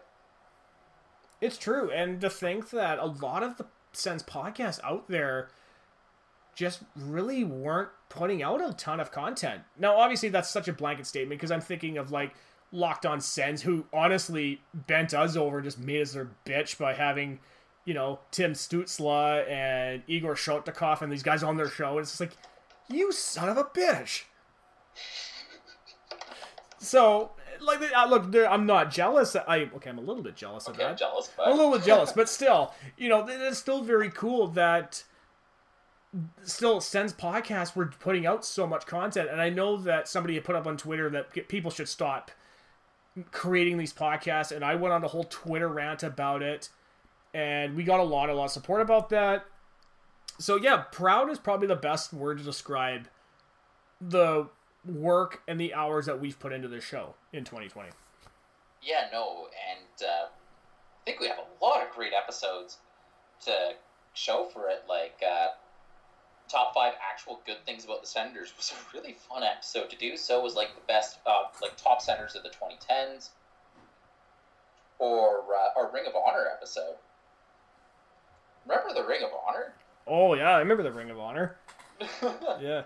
So let's talk about the COVID episodes. Now, as I said, we had a lot of returning off-season episodes that we had done in the past, and we brought them back once again.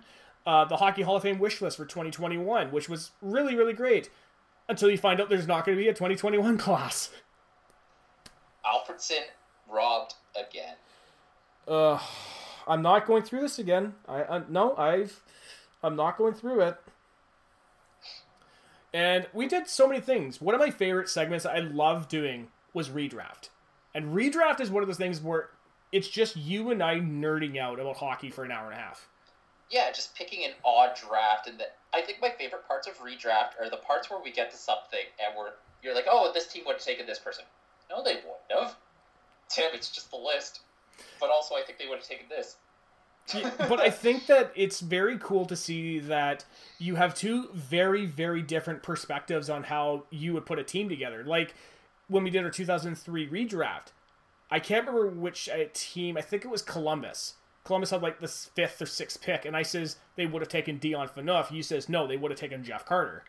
And I argued that they wouldn't have taken Jeff Carter because Carter was more ranked in the middle, not in the top 10. Mm-hmm. Well, I was like, they were looking for someone who had the potential to fill a net and get asses in seats. It is true. It is true, but you know what? I think looking back, I still stand by my statement about Dion. I says, because think of it, you would have Rick Nash up front to build around, and you have Dion on the back end to build around. That would be a very sad time, but hindsight 2020 as all things. Exactly. I mean, we can't forget that Dion Phaneuf in 2005 when he joined the NHL, this guy was looked at as like the next level shit. Because when he comes in and scores 20 goals and he just looks like a way, way better version of Scott Stevens with more of an offensive upside. You sit up and take notice, and then the Toronto years happened. Yeah, and then the Ottawa years happened. He honestly didn't look too bad in 2016, 2017. I know that you just mentioned a few moments ago about the top 5 actual good things about the Ottawa Senators. This is a segment, I think when the Senators start doing good, it'll be very sad to see this is the one segment that ends up going away in the end. I don't know. I think we should still have we don't have to call it top 5 good things, but I think we should still have a gratitude episode. Yeah. It's just healthy. It is very healthy, and I think for us, that was one of the things that when we started this podcast a few years ago was that we knew the year was shit. We knew this team was not good. But it was nice to talk about actual good things, which is why we call it the top 5 actual good things about the Ottawa Senators. Yeah. So I think, once the good things get more plentiful, and they will. Yeah. Just having our favorite happenings from the Sens season is a healthy thing to have, and I think we should keep doing it. Now, one episode that we're definitely going to be continuing is our yearly draft class episode. Now, for us this year, I knew we were going to get a lot of content out of it, but I was actually more amazed of the content we got out of the trades that happened at that time. Like the Matt Murray trade, when they brought in Dadonov, and when you bring those kind of guys in. It was big. It was. Looking back at it, I'm surprised that episode is, and you're going to scoff, only 90 minutes, but we covered a lot of shit. We did, but I think you're right. I could probably scoff at that. But again, when you get into the later rounds, like we drafted that goalie out of Finland, and there was absolutely no information on him. Well, it's like even Central Scouting, Bob McKenzie, they stopped ranking at like 250, I think. Yeah, and then, you know, what Sens Prospects I don't even think was even covering that guy. Yeah, no. So it's like, at that point, it's... And I think we've done it in previous draft episodes where it's like, we picked up this guy. What do we know about him? We know his name. Okay. Moving on. Yeah, we've done that enough to know that we should not do that. Yes. Now, I will say one thing, Tim. A good buddy of mine who did listen to our draft episode, he did scoff at the fact that I couldn't pronounce the German Elite League hockey, you know, the actual name. Oh, Bundesliga? You mean the Deutsche Eishockey Liga? Well, There. Deutsche Hockey Liga. Yeah, the DEL. Mm. So, fuck you, Andrew. Wait, Bundesliga is soccer. No, that's the German Elite League for hockey. Oh, Bundesligas?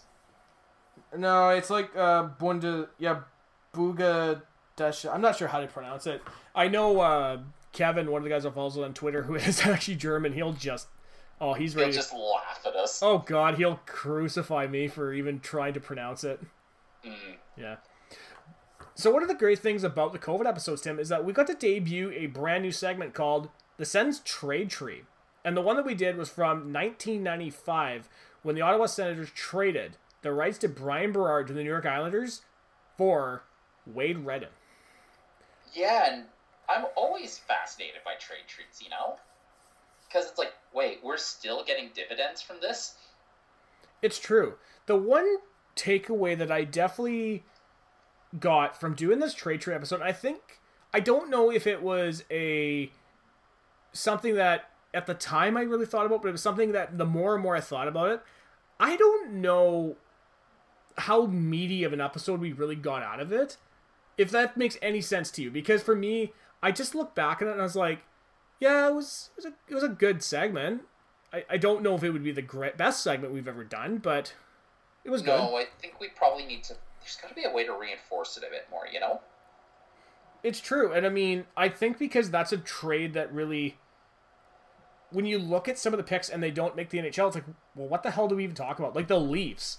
The Leafs had, 3 guys at that, and I don't think any of them really made the NHL? Yeah. And, I think it really is a Sens-focused episode because, you can spend so much time talking about Wade Redden. You could, and I mean... And it ends with Nick Paul, if I remember correctly. I think so, yeah. I think if I'm not mistaken. I'll have to double-check on that. But, I mean, yeah, we've thrown around the idea of potentially bringing it back. I know the big one would be Hossa for Heatley. And I think that would be a pretty meaty episode if we get around to doing that. I love how that ends with Marian Gaborik on Roboda Island. I know. Actually, you know what? I was just thinking about this today. If you were to tell a Senators fan in 2000, when they looked at the top 3 picks of that draft, 20 years later, 2 of the 3 would have been Ottawa Senators at one point. They wouldn't believe you. No. And that guy wasn't Rick DiPietro. Crazy Mike Milbury. I know. Do you want to just do a biography on Mike Milbury? Oh God, just look at all the trades and all the bad mistakes he's made. Maybe, yeah. There you go, people. Maybe that's a potential 2021 episode right there. Either that or get Alexei Yashin on the podcast. I don't know. Yeah, I don't know if Alexei would do it. That's the only thing. Yeah, it's worth a shot. Yeah, you never know, right? Well, I guess the question is, how do we make the shot? Does he still have an agent? I don't know. I'll have to look into that. Yeah. So one of the great segments that we always do every year is our first and second half recaps. Now, the first half recap, we got to talk with Alex Metzger from Last Word on Hockey. Our second half recap, we actually got to talk with Brandon Mackey from Silver 7 Cents and Internal Budget. And I think this was a really good segment. I think for me, no disrespect to Alex, but I think this is the one that I always end up going back to. Number one, because we got a lot of content out of it, but also because, like yourself, Brandon Mackey is a varsity blue. To be fair, he did his undergrad at U of T, so he definitely spent more time in Toronto than I did. So it's like we have a very different experience with U of T. You both went to U of T, Tim. Jeez. Just admit you're both varsity SGS Blues. is so different. Look, can you just admit you're both varsity Blues and move on? Okay. So overall, like, how did you enjoy talking with both Alex and Brandon on our recap episodes? They're both great guys to talk to, and they both bring such different energy. I think so. And I think the energy that Brandon and Alex brought on our podcast definitely translate onto theirs. And I know, like, I haven't really kept up with Alex's podcast, but I have tried my best to keep up with Internal Budget. And, you know, I am very proud of Brandon to see how far he's taken that podcast, because, like, I remember listening to the first couple of episodes, and you could tell he was just like us when we first started. Like, he was pretty nervous. You can kind of tell in his voice. But the more and more he started talking, the more comfortable he got. And I definitely noticed that when he talked with Haley Sullivan, when Ian Mendez came on, with some of the other people. He had Trevor Shackles on just recently, as we did. So I'm very proud of Brandon with Internal Budget and how far he's taken that. And I can't wait to continue listening in 2021. Yeah, no, it's been awesome to watch that podcast grow, and probably keep listening. For sure, man, for sure.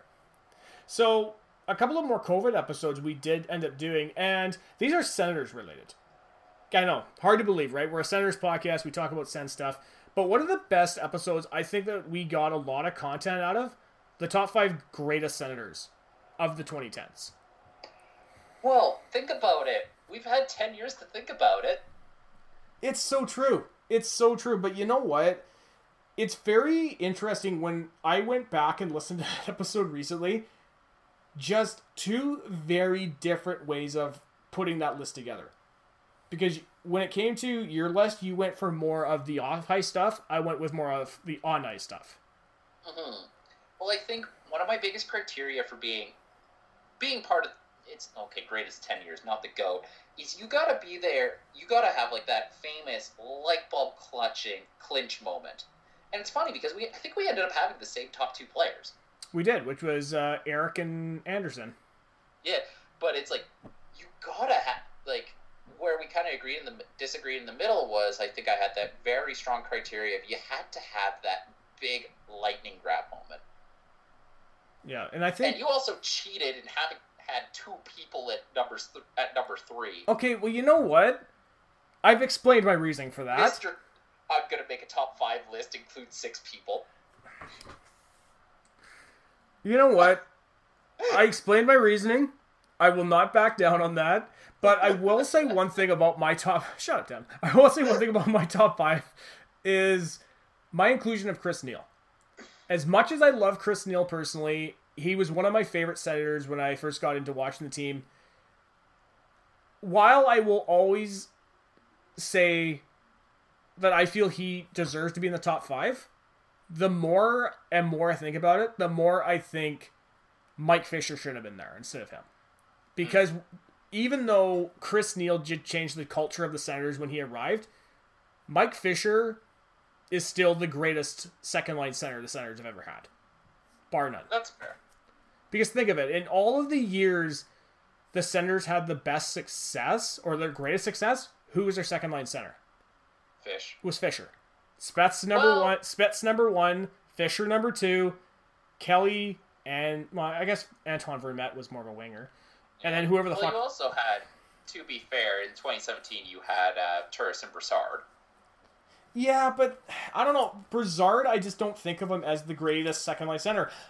I don't think of him as much of an Ottawa Senator. No, I don't think his tenure was so short. I know, he's just like none of it. He was just there. Fair enough. Yeah. Or for our American listeners, he was just like Wyoming or Iowa. Iowa matters. They make corn. No, I thought they made Slipknot. We don't talk about Slipknot. Oh, that's right. We're not talking... Well, what were you talking about? The state of Iowa? Yeah, Slipknot's from Iowa. We don't talk... Oh, Jesus. No, we blew it. So one of the great episodes, again, and I will continue saying this throughout this episode because I can't think of any other words to properly describe it, was our top 5 Ottawa Senators that belong in the Ring of Honor. This was an episode that was really birthed out of our interview with Bruce Firestone. Because I asked the question about his possible induction into the Ring of Honor. And I know Bruce said that it's not up to him, and while he doesn't go out of his way to be acknowledged publicly, he does feel it's really cool that when he does get recognized. This is really where this idea came from, is why the Ottawa Senators have not utilized the Ring of Honor. Because you think of all the guys in their 29, almost 30-year history, of all the people and all the management and the players and coaches you could put in the Ring of Honor, I don't understand why they have not utilized this more. It's definitely interesting because the Senators are a bit of a ceremonial team. Like, think of all, like, the welcome back thing, raising Chris Phillips' number to the rafters, that sort of stuff. Like, it's a team that likes their sentimentality, so I'm really surprised. And I agree with you that I'm surprised they haven't used it more. It's true. That episode was really fun because you got to look at things in a far more holistic way. It's true, and you definitely got to see two guys, very different perspectives, kind of like with our top 10 greatest Sens of 2010, with redraft, with some of the episodes we've done. You definitely get to see your point of view and my point of view really come out, because, like, and I maintained that, you know, in our honorable mentions, like, Jacques Martin should be on there, Bruce Firestone should be on there. You were saying about, not Tom Anselmi, Right, the guy who did Crap Hockey Bill. You did that for the Hockey Hall of Fame. The guy from the Sens, one of the founders, not Randy Sexton. Oh, Cyril Leader. Cyril Leader, and yet you suggested Cyril Leader, and then we talked about, you know, and I says, well, what about Danny Heatley? You says, well, he hasn't really come back to do much for the team since he's departed, and that's one that I really think that a lot of Sens fans could really look at and be like, well, that's a really cool list. Like, who would you want in this list? And one of the big reasons why I want to bring this up, specifically for this, is because a few weeks ago, on December 6th, the Ottawa Senators turned 30 years old. And there was people on Twitter who were calling for Bruce Firestone to be inducted into the Ring of Honor. Well, it's without him, without Cyril, without Randy Sexton, there are no Ottawa Senators. There's not. Like, the Senators could potentially be in Anaheim or Hamilton. Or God forbid Hamilton. Although it sounds like Hamilton was not going to be a thing from the way that Professor Firestone just spoke about that guy going around telling people that your city will never have an NHL team, but the Hamilton delegation just leaving. So, when talking about the Senators, Tim, one of the biggest surprises that we got to do this season was a complicated and polarized retrospective for Bobby Ryan. That was an episode that, if you go back and listen to it now, you would not think we had only put that episode together in, 4 days? It was basically, it happened, and then we got together and recorded it. Yeah, and I specifically didn't put any music cues on that episode. I didn't have any sound effects or DJ horns or whatever stuff that would annoy you. I just felt it was a perfect editorial for a guy who was so polarizing. And the relationship he had with the Sens fans and the Sens fans' relationship with him was so complicated that it was really cool. It came full circle where the fans were really on his side once again once he got bought out. Yeah, and I really enjoyed doing that episode. I did, and it was a no-frills, all serious content that we did, and the fact that we got 45-something minutes out of that, and we gave our honest thoughts about it, we gave context for everything that everything happened for him as a Senator. So, I look back, that was probably, if I had to cherry pick an episode that somebody were asking me, what's an episode from 2020 you should recommend to listen to? It would be that one. Yeah, I think it would be that one.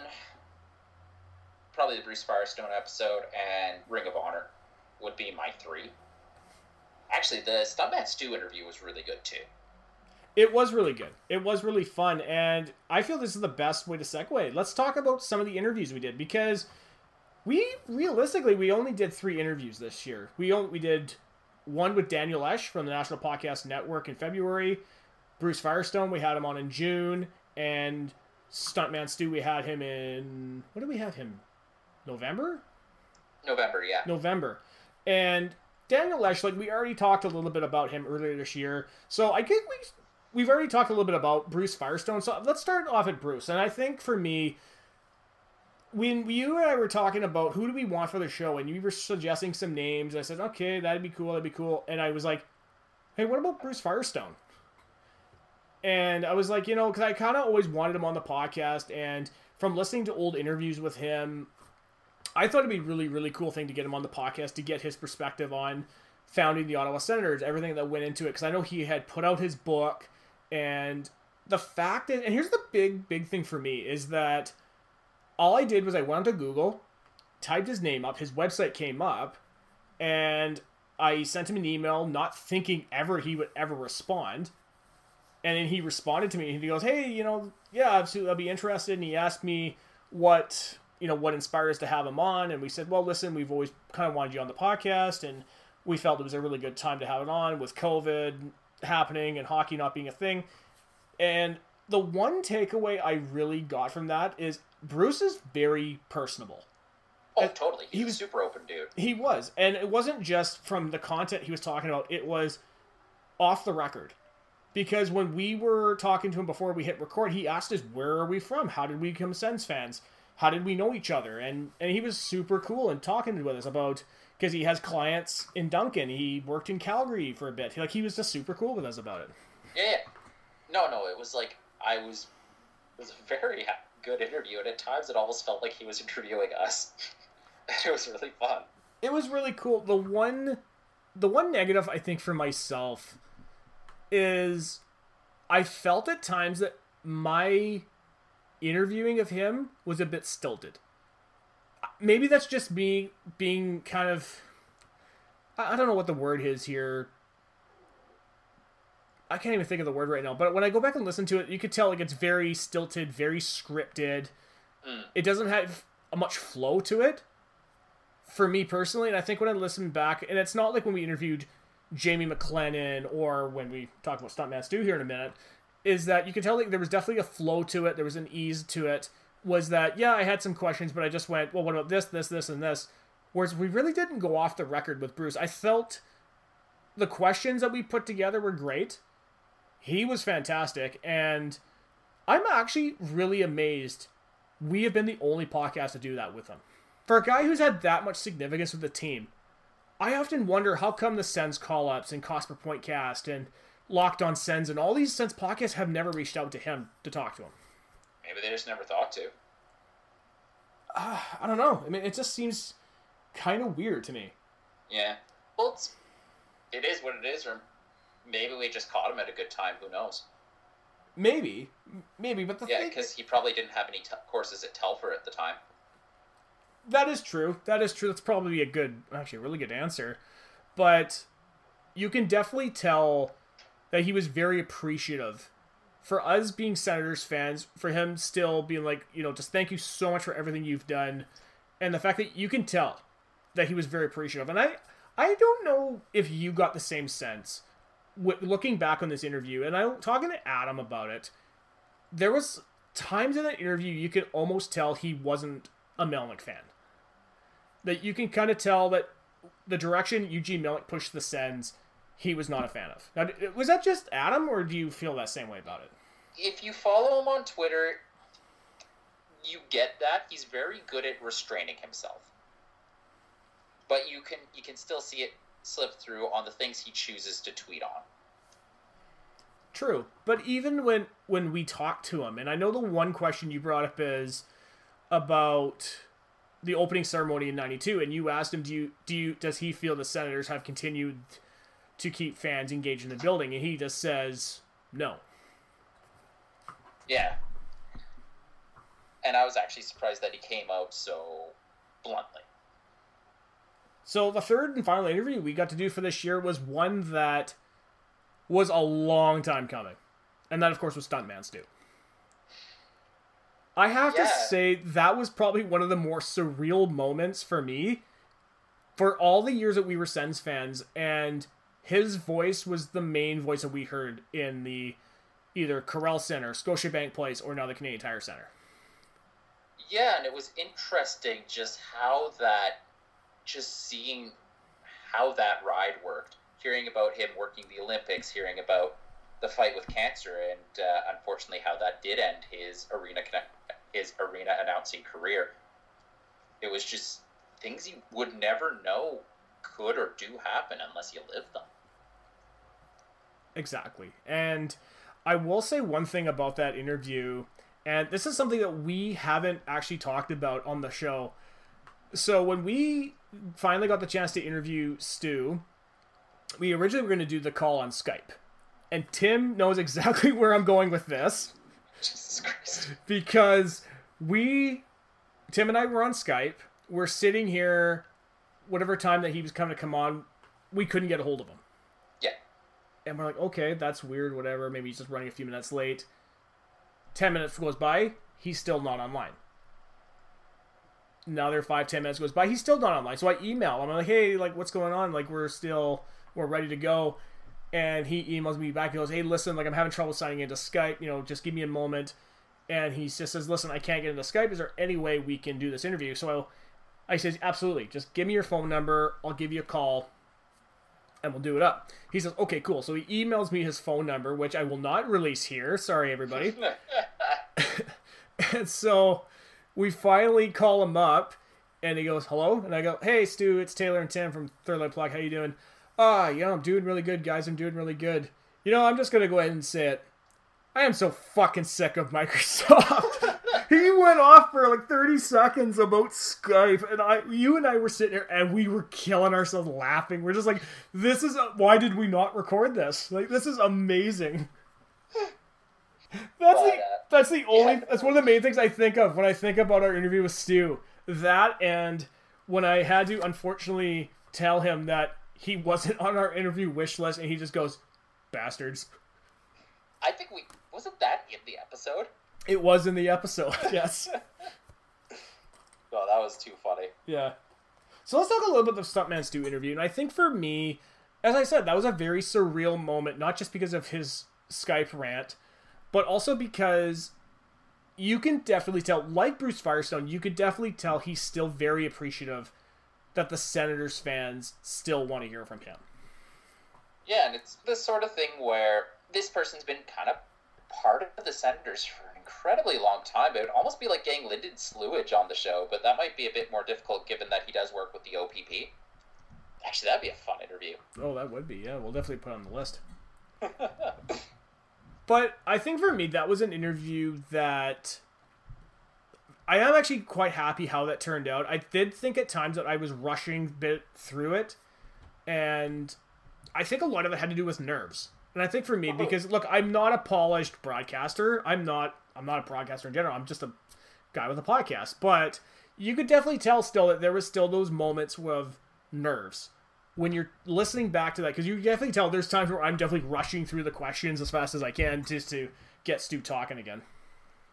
Yeah, and I think it's an interesting difference between how we approach these sort of things. Because, like, I'm definitely... In that one, I felt like I was shooting from the hip a lot more. Yeah, and that was the thing for me. And I look back when we interviewed Jamie McLennan, and because that was kind of the way I was doing it, too. Was just kind of... I had my bullet points of what I wanted to ask him, but I would just kind of freeform of how I was going to structure the questions. Yeah. Yeah. There was a few things I did take away from the Stuntman Stu interview, and I think for me, we finally got the answer to the question everybody wants to know. If he had to get rid of one and keep the other, about pizza with extra pineapple or KD with ketchup. I think I took a lot of heat for that one. You did, and you know, maybe it's just me being a heartless fuck, Tim, but that is probably one of my favorite things about doing this podcast is when one of our interview guests completely puts you on the spot. Stuntman Stu doing that because you were just like, well, to be fair, Tim, or tell you in fairness, KD is just gross in general, and he's just like, what? No, KD is not gross. And I was just like, oh my god, this is amazing. You bastard. I know, I'm such a heartless fuck, and I love it. I don't understand why. I think it's those unscripted moments. That's some of the stuff I love about this show, is the unscripted moments that we never ever saw coming. Oh yeah, well that's half the fun. Like any good plan, no interviewer survives contact with the enemy, right? Exactly. I guess instead of enemy interviewee. So it's just see what happens. And funny, you get great stuff every so often. Like, I did not expect Ian Mendez to tell us that he thought Danny Heatley will be one of the next senators to be rehabilitated. I know. Who would have thought? Oh, And, by the way, it just Tim. happens. Sorry, just a quick shout to Ian Mendez, because of the time of this recording that we're doing this episode, it's Ian Mendez's birthday today. Oh, nice. Yeah, so happy birthday, Ian. Sorry, continue on. No, that was it. That was it? Okay. Yeah. And then we get moments like that. Do you have something else to say? No. No, we're good. I know, and now I'm gonna be like, okay, so where do we go with this interview or episode now? And honestly, I think the best thing we should do now is to talk about some actual hockey stuff. Because I know, right? Because one of the big things that we got to do this summer was our NHL playoffs and third line plug episodes. After all the time that we didn't talk about hockey, it was amazing the amount of hockey we talked about in those couple of months that hockey came back. Yeah. Well, it's like, I think we did a lot better with the play-in first round than we did with the later rounds. Which is hard to believe. Which is kind of hard to believe, and maybe it's because we were paying so much more attention to it, or maybe it's just because by the time we got to the later rounds, I don't, like, we definitely weren't burnt out on it, but you could definitely tell that we were almost running out of gas at that point. Well, what to talk about. I was watching like 2-3 hockey games a night every night for days in a row. Yeah, so the fatigue definitely sat in. Yeah, I was just like, I want to do something other than hockey. And like when Tampa won the Stanley Cup, I was celebrating with them, but I was also like, I'm going to do something else tomorrow. Yay! Way to go, Kucherov! But also, I really wanted to see Hedman win. I know. Hedman's such a like good... Victor Hedman. I do. I like Hedman too. He's a good guy. But yeah, no, actually, listening back to the episode, you could just tell how absolutely gleeful we are that Columbus put Toronto out of misery. Oh, I know. It was so good. Just that opening. Just the opening to that episode was so great. And it's funny because that will be so dated nowadays if people don't get the meme reference that we made in that. Stop! But even the very beginning of that episode where it's... Wait, should I say it? It makes me want to dance. And it has the Nigerian fucking funeral dance song playing. Yeah. Fuck. God, it was so good. Because, you know what? It didn't stop there. Because they hit the post twice that day. Tavares hit the post, and then their lottery ball hit the post. Oh, man. God. If the Leafs got Lafreniere, that would have been so bad. You think Trump's calls about a rigged election are... God, I don't even want to think about Toronto winning Lafreniere. The NHL Twitter would have shit itself collectively. Just imploded on itself. Yeah. I know, it's so good. So good. And now we come to the final thing that we need to talk about this evening, Tim. Now, this is probably the first episode we've done in a couple of weeks. And that's because the last 2 episodes that we did was our 2020-2021 season preview episodes. Not episode, episodes. So I think I'll take this opportunity first I'll just thank everybody once again for doing it. So that, of course, is Braden Ursel, Mike Gold, Preston Hodgkinson, Adam Young, the guys from Left Coast Leaves, Trevor Shackles, and Chris Katugas.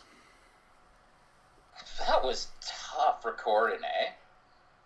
Almost 4.5 hours of content between those 2 episodes. Yeah, it's like, actually, it was really funny. after we had the interview with Mike Gold, like Chelsea and I ran out to do shopping, and I grabbed we grabbed Burger 320, and we get back. I look at the clock. I'm like, fuck, I dawdled too long. Canadian Tire. So I ran upstairs, and in between, while we were talking with Adam, I hope it didn't come through on the podcast, but I was eating. Were you? Yes. No, I don't believe it ever came through, Tim, to be honest with you. Safe. Yeah, you see, Tim, this is why Third Line Plug is not going to win any awards, because you decide to eat during a... I ate a hamburger. Yes. It's a very good hamburger. I think I'm not going to disagree with you on that, man. Burger 320 is fantastic. Yeah, and it's always fun times chatting with Adam.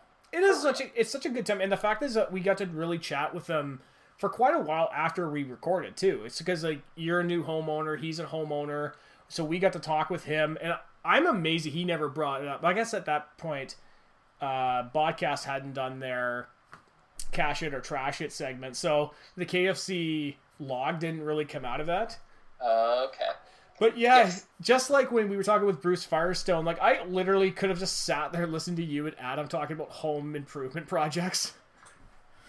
Tay, you don't know I will don't have to deal with. I will never know.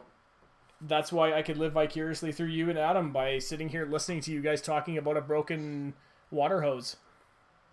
I hope that never fucking happens to me. Again. Well, he was talking about, didn't his exterior tap get fucked?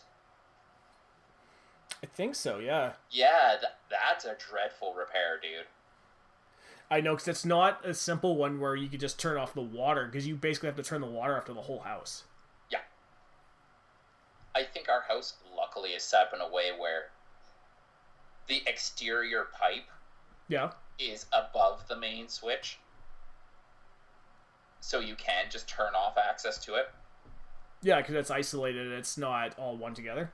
Yeah. So we lucked out. Yeah. Could I just say one thing? You know, those home improvement shows like Property Brothers and all that crap.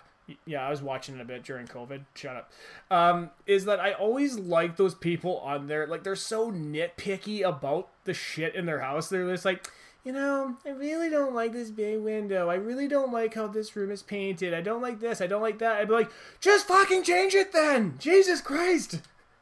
To be fair, some houses, there are things where it's changing that is going to take a long time and a lot of money. True. So, but, for the home network ones, I don't get it either, because, come on, you've got Mr. Contractor here, who's being paid by the show to do cool shit. I know. Use him! I know, and it's and it gets worse when you get those Home Hunter International people, because they talk about, I don't really like the furnishing in here, it's so 1950s, and I'm like, yeah, that's probably because the last time this house was renovated, the fucking Germans bombed it. Well, it's also yeah, I'm a doctor in the Silicon Valley, and my husband's a programmer. Our budget is $4.5 million. You're just how? How? And I want to buy in Kelowna, but I also don't want to commute. Yeah. Jesus Christ. I know. That was all what I was doing for the first, month and a half of COVID. I would just have a couple of beers at 11 in the morning and watch those shows and just get angry about those people. Now that I'm a homeowner, am I obligated to enjoy HGTV? I think you're almost obligated at that point to become a member of HGTV by having the Property Brothers come to your house. Either that or Homes on Homes. I like Homes on Homes. He's good. He's alright. I don't watch much of him. He did build a play park in High Park in Toronto. We have gotten fucking waylaid, though. Oh, God. Okay, so we got to continue talking about our 2020-21 season preview episodes. So let's turn our attention back to that, Tim. So I knew when we first started this was going to be a lot of work to put together. And it did. Yeah. It took... Well, you were doing all of the scheduling, too. Yeah, and it's not just with you and I, where it's just I just message you on Facebook and be like, hey, you want to do it this time? Sure. Okay, cool, see you then. You got to understand it's got to work for me, it's got to work for you, and it's got to work for the people we're talking with. and it's got to work around the other people we're talking with. Yeah. And that's why I told you, I says, I don't know if we will ever do something this extravagant again. If we ever do a show like this again, let's just have just one person. Maybe, yeah. Although, like, honestly, I had a great time talking with all of the folks that we had on. Like, Left Coast Leafs were a great time. Trevor Shackles is always fantastic. Adam, same with Adam. Mike Gold was great. And I'm feeling bad because I'm blanking on the Oiler and Canucks reps right now. Preston Hodgkinson was Edmonton, and Preston Hodgkinson was Edmonton, and Braden Ursel was Vancouver. Braden Ursel, yeah, like they were, like all of them were fantastic to talk to, and I'm glad that I got a little. I decided to light a little bit of a shitstorm bringing up the Neil for Lucic trade. I know, but the funny thing is that he even wanted to do that. Yeah. Like, Mike originally wanted to do it, and you just brought it up with Preston. Yeah. I don't know, like, as soon as Mike gave me that in, I'm like, oh, I'm bringing this up on Preston. I know. It was so good. It was so good. And I think for me, when I look back on doing those, the Western Conference, you can almost kind of tell, like, we were really reaching for stuff to talk about. Because, again, like, we're not a Western Conference-based podcast. Our team's in the Eastern Conference. The Eastern Conference is the conference that we're the most comfortable with. But I'm very happy how much of the Western Conference we got out of it. But I felt that we really hit our stride once we got to the Eastern Conference portion of it. Yeah, well, you could tell it's the teams we watch all the time. Yeah, especially with teams that we're going to be watching 9 to 10 times a year now. Oh, yeah. We're going to really learn to love Dylan DeMello's new home of Winnipeg. I know. Yeah, well, you know, it doesn't work out, Tim. We could always send him back to Cape Canaveral. Oh. I know. But I think the one takeaway for me in the Eastern Conference episode, I don't know if I will ever feel clean again after saying nice things about the Habs with Chris. We said nice things about the Leafs with the Left Coast Leaf guys, so... Yeah, but that's the thing, though. We always tend to say nice things about the Leafs. Like, it would be so easy for us just to railroad them. That's true. And no, they seemed like good. They were good guys, too, eh? They were really good guys. And shout out to Sean Orr. He is officially back in Ontario. Yeah? Yeah. I actually saw their picture of Sean when he was leaving, and his trunk's just full of, like, Fat Tug IPA. It was brilliant. That was so brilliant. I also love that Trevor Bast, who runs the Left Coast Leafs podcast Twitter account, him and I definitely, when you watch our interactions on Twitter, you can definitely tell they're so local reference heavy. Like when we talked about a potential crossover for 2021, he's just like, yeah, we'll work for beer and sandwiches. And he says, Dad's sandwiches allegedly very good. Dad's sandwiches on the corner of Jacqueline and Goldstream. Great sandwiches. Very expensive, but they're really good sandwiches. Honestly, their sandwiches, it's like it's like a half of loaf of bread. Oh, Jesus. And it's great. Yeah, I guess next time we're back in Victoria, Chelsea and I'll have to try it out. Yeah, man, definitely. I wish I actually had got a sandwich from them when I was in Victoria for my first aid, but, you know, it is what it is. No. Yeah. So I guess to listen to Tim and try the Indian place. The Indian place is not bad. It's good. For Langford. It's Langford good. That's going to be, you know what, maybe I should tweet Left Coast Leafs. That'll be a slogan for them next year. Langford good. So I guess the best way we should close this out, Tim, is talking about 2021. So overall as a year, like what kind of expectations do you want to put on the podcast, or what kind of cool things should we do for this upcoming year? I don't know. I think we'll have to workshop a new segment. We're definitely bringing back discussion period. I liked that. That was fun, and I'm glad we brought that into the show in 2020. Mm-hmm. Definitely more interviews. True, and definitely, I mean, I'm just looking at our interview wish list. Realistically, one of them I don't ever see happening because I've tried to reach out to them. So really, there's only like 2 guys left. I could really We'll think. just have to put more names on there. True, but I was thinking if once we get all these guys off the list, we could retire it, and we could do a new interview wish list. I like the way you think. Yeah. I think for me, for 2021, I don't know what to really say. I don't know what kind of expectations we should put on this podcast because, you know, like, over the last 3 years, like, we've done so many cool things I've never even thought we would ever get to do.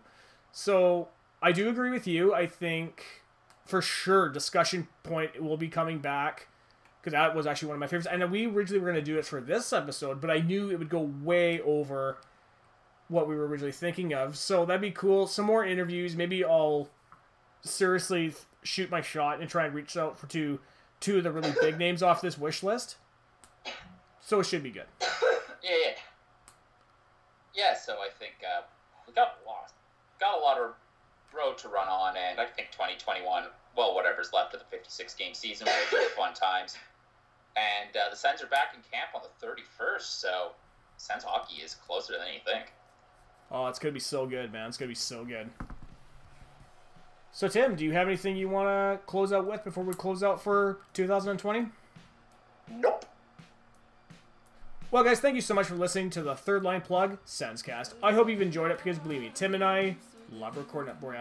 We're on the National Podcast Network. You can find our page on nationalpodcast.network. You can find our links to iTunes, SoundCloud, and Google Play. We're also on Twitter. At Third Line Plug is our Twitter handle. Tim is at M901HoneyBadger. I'm at Great White Gipster, GR8. WYTE Gipster. If you want to shoot us an email to talk about the episode that we just recorded this evening, shoot us an email, thirdlightplugsenscast@gmail.com. And also, don't forget, if you're a listener on iTunes, please give us that 5-star rating and share with your friends. Until next time, guys, I am your host, Taylor Gibson. This has been Tim Johnson. Go Sens.